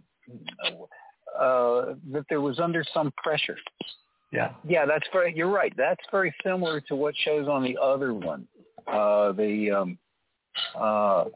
But it's I think that you see that little scratch in the very middle of the red part inside the ring. And by the way, I think it's blurry because they were kind of leaning over. That was as close as they could get with that camera. Because you see on the inner surface of the brass part, there's a red reflection, which would be the sun seen from Mars. But you see that little scratch in there? I think it vented. And they don't necessarily post stuff in order. Oh, this does have the stuff at the bottom. And you can see there's some kind of business that was just starting to look interesting right at the bottom edge. But that is the edge. Well, if you encounter a mechanical container on Mars and you punch through it with a drill, the stuff inside, if it's pressurized, is going to escape, and the atmosphere is at least a tenth of the Earth, maybe smaller. So you're going to get, spray. Yeah. Yeah, they just discovered some brass containers in Syria that are 4,000 years old, and the liquid is still, well, not exactly fresh, but there's inside of them because... Don't drink that. Oh, sorry, too bad. Yeah, no, people have eaten mastodon steaks and all kinds of things. Okay, on Ron. Digs are crazy. Yes. We need to talk about the mission. Okay. I want to commission all our audience tonight, every person listening anywhere in the world. You can all participate because there are translators. You don't need to know English. I want you to go to items 3 and 4 in my section, which are the backgrounds of the 8 civilians that Musk and company have picked to be part of the first civilian non-government crew orbiting the moon, maybe as early as next year, maybe a year from this December, depending upon how the test with the Starship go. I want you to note their names, read their backgrounds. That's why I gave you 2 sources, 2 different news agencies. They both overlap. You're then going to go and find these people on social media. You're going to track them down. Twitter, Facebook, any of the other social media, the new ones that are coming up in the face of whatever Musk is doing with Twitter. You're then talking about the group that Musk... The group that's going to the moon. 8 people. Including the girl that doesn't like fracking. There's pictures. Yeah. Yeah, but there's also names and bios, and you can track them down through social media because they're suddenly superstars. They're going to be very visible. Argument. I just wanted to make sure. Yeah, no argument. Who else would I be talking about? The janitors at SpaceX? Well, no. Bezos has his own group of... This is Musk. This people. is SpaceX. This is the moon mission. Mm-hmm. Anyway, you're going to track these people down and start sending them email and commenting on their posts if they have Facebook pages or they have Twitter accounts, including Musk. And you're going to point them all to all of the lunar shows that the other side of midnight has done. If you're really enterprising, like that, enterprising, you will send them links to those shows. You will inveigle them to listen. You will send them images from those shows. You will tell them each they can become the chief architects of the future of humankind, and all they have to do is keep their eyes open, their cameras ready, and their microphones hot to describe what they see as they curve around the moon and see what human eyes have not seen since the Apollo program, and what uncensored human eyes have not seen for maybe several tens of thousands of years. That is your mission, should you choose to accept it. The floor is open. Okay, good suggestion. A thought comes to mind. Private individuals have gone up into space before. Dennis Tito spent $20 million to spend 2 weeks in the Russian segment of the International Space Station, or maybe it was Mir. He didn't see anything because he was in low Earth orbit. Yeah. Did he say anything about it afterward? He was in low Earth orbit. The Earth is gorgeous. Yeah. Period. So he was on the threshold of anywhere, as Heinlein. Yeah, but you have to physically get there. Going to the moon, like Musk is going to do, by taking 8 civilians, artists, with cameras and all kinds of social media, they will be sending extraordinary pictures compared to NASA's crap. When you and Andrew were discussing the astronaut painting, it occurred to me... Alan Bean. Alan Bean. Okay, thank you. I know the names of most of them. I just didn't want to get the wrong one there with that. But what else causes colored lights to be visible on the ground. Remember the way that the some of the early Perseverance pictures had those refractive lights, mostly green, but some red and blue, on the ground, and we figured out it had to be from glass? Yeah, it was the sun shining through the glass that's remaining in the dome over Jezero, imaging on the ground just like a lens. Right. Now then, what happens in a classic church? They have stained glass windows. Why do they have stained glass windows? Because they cast all these lovely colors on the floor. Mm-hmm. They sort of bathe everybody in them. And I think that memory of a church is the link that allowed at least some of the astronauts to remember the colors they saw. Because it is fleeting. You know, you're not looking up and seeing something that looks like carnival glass at all times. You know, it's Andrew, you're the art therapist. What do you think? Well, the only thing I'd say, I mean, I don't disagree with Ron, but was it Madrid? Yeah, the Crystal Palace in Madrid. Yeah, was that color glass or was that just the No, it's transparent, refractive, prismatic edges and geometry doing all that extraordinary color work, including, which is crucial to the understanding the moon, the pastels. Because what I didn't put up was a slide showing when you take a prism and you take two prisms and you cross the streams, Ghostbusters here, you cross the actual prismatic colors from the prisms. Where you cross them, you get all the colors of the glass on the moon. And you see that in that enlarged inset that I did in that one comparison in my section tonight. I mean, if I had to speculate, I would say that what you're saying, Richard, they knew the secondary effects that it would cast these colors. Of course. Probably within their world, and just would change depending on what was the time of the day. In previous shows, what I've done is I've taken that picture of the so-called orange soil that Robert posted, and I basically just, resaturated the color of the rest of the frame. And it's incredibly colorful because of the light shining at low sun angle through the glass dome over Taurus Littrow. In fact, that's the interesting thing about that frame. The orange glass, which is bubbling up from deep under the moon, under layers, like Robert said, that's kind of normal geology. The really amazing part is that image is so colorful, taken on very slow color film, when you put the color back in that's there, that NASA suppressed in the lab in Houston under the aegis of a guy named Dick Underwood, who was the chief photographer for the Apollo program at the Manned Spacecraft Center in Houston. Definitely somebody's doing that job now, because they just drained all the color out of those Artemis pictures. And it's funny. Go ahead. Well, you should mention pastels. I didn't include it today, but I've showed it, back in 2015. I can't believe I've been doing this long. Anyway. See how time flies when you're having fun, making history? I know. Well, there's one painting he did, and he calls it Monet's Moon.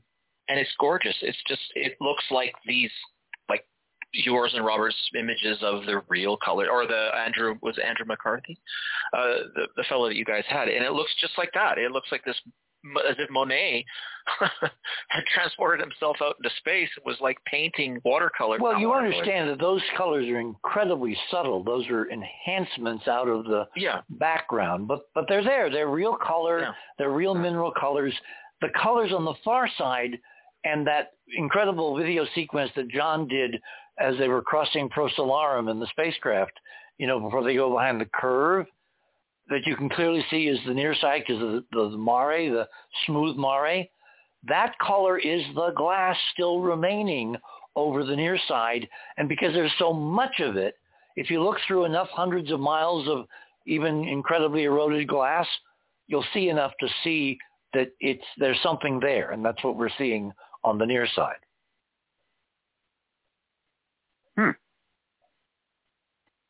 And if I can throw something in there. By all means. It's Arches Park again, because I'm studying how they're dividing up the frequencies of visible light for different purposes, among them healing, spiritual, heightened consciousness, these kind of things. And it just reminds me of what we're seeing on the moon. Well, reminds you. Go ahead. Yeah. Oh, no, I was just, I did have a thought on those bridges, those interrupted bridges seen on, because they were even referenced by George Leonard, the one that wrote that Somebody Else is on the Moon book.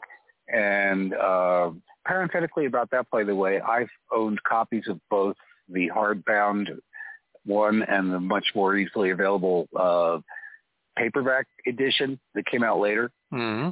And guess what? The pictures are better quality in the paperback than they are in the original one. Yeah, they really must them up. Even though most people can't see much in most of them, they're frustrating to tell. But he had an effect on me, as Richard knows. We talked about it many, many years ago. But those bridges, they're like a tuning fork. You mean like the stuff in the center of the Göbekli Tepe site? And that one's not coming to mind, but yeah, they were there for some mechanical purpose like that. There's only three things they could be, as far as I could see. Either because I don't think that they just stopped working on them at a certain point, because the senators' committee funds ran out or something. They either they were vertical and therefore part of the dome structure, and they just fell over. And the material is so sturdy, the ribbing anyway, any framing that it has, that it's still there. Or they were launching tracks, the other way to launch a rocket where you magnetically propel it along a track that's pointed vaguely upwards. Or they were some sort of resonant. We have 30 seconds till we run out of runway. Well, that's good. Yeah, and launch into orbit. Let's hope. Yeah. Hey, Richard, really quick. Georgia Lambert sent something. I'm going to read the title: "Inadvertent Nanotechnology Purified Air in Medieval Churches." I'm going to read you one sentence. Put more simply, the gold used to decorate medieval-era stained glass windows purifies the air when sunlight shines through the windows. Oh, what a marvelous idea. Good one, Georgia. Hey, guys, we're at the end of the show. I want to thank all my guests, too numerous to mention. Go to the website and you'll see all their names and all their contributions. And Cynthia was here in spirit. She was actually here physically, but I don't think I think she's still thinking about what we're seeing on the moon. Next weekend, I have no idea what we're doing. How's that for an admission? But we'll do something. So until then, same time, same bat channel. Remember, third star on the left, straight on till morning. Good night, everybody, and go Artemis!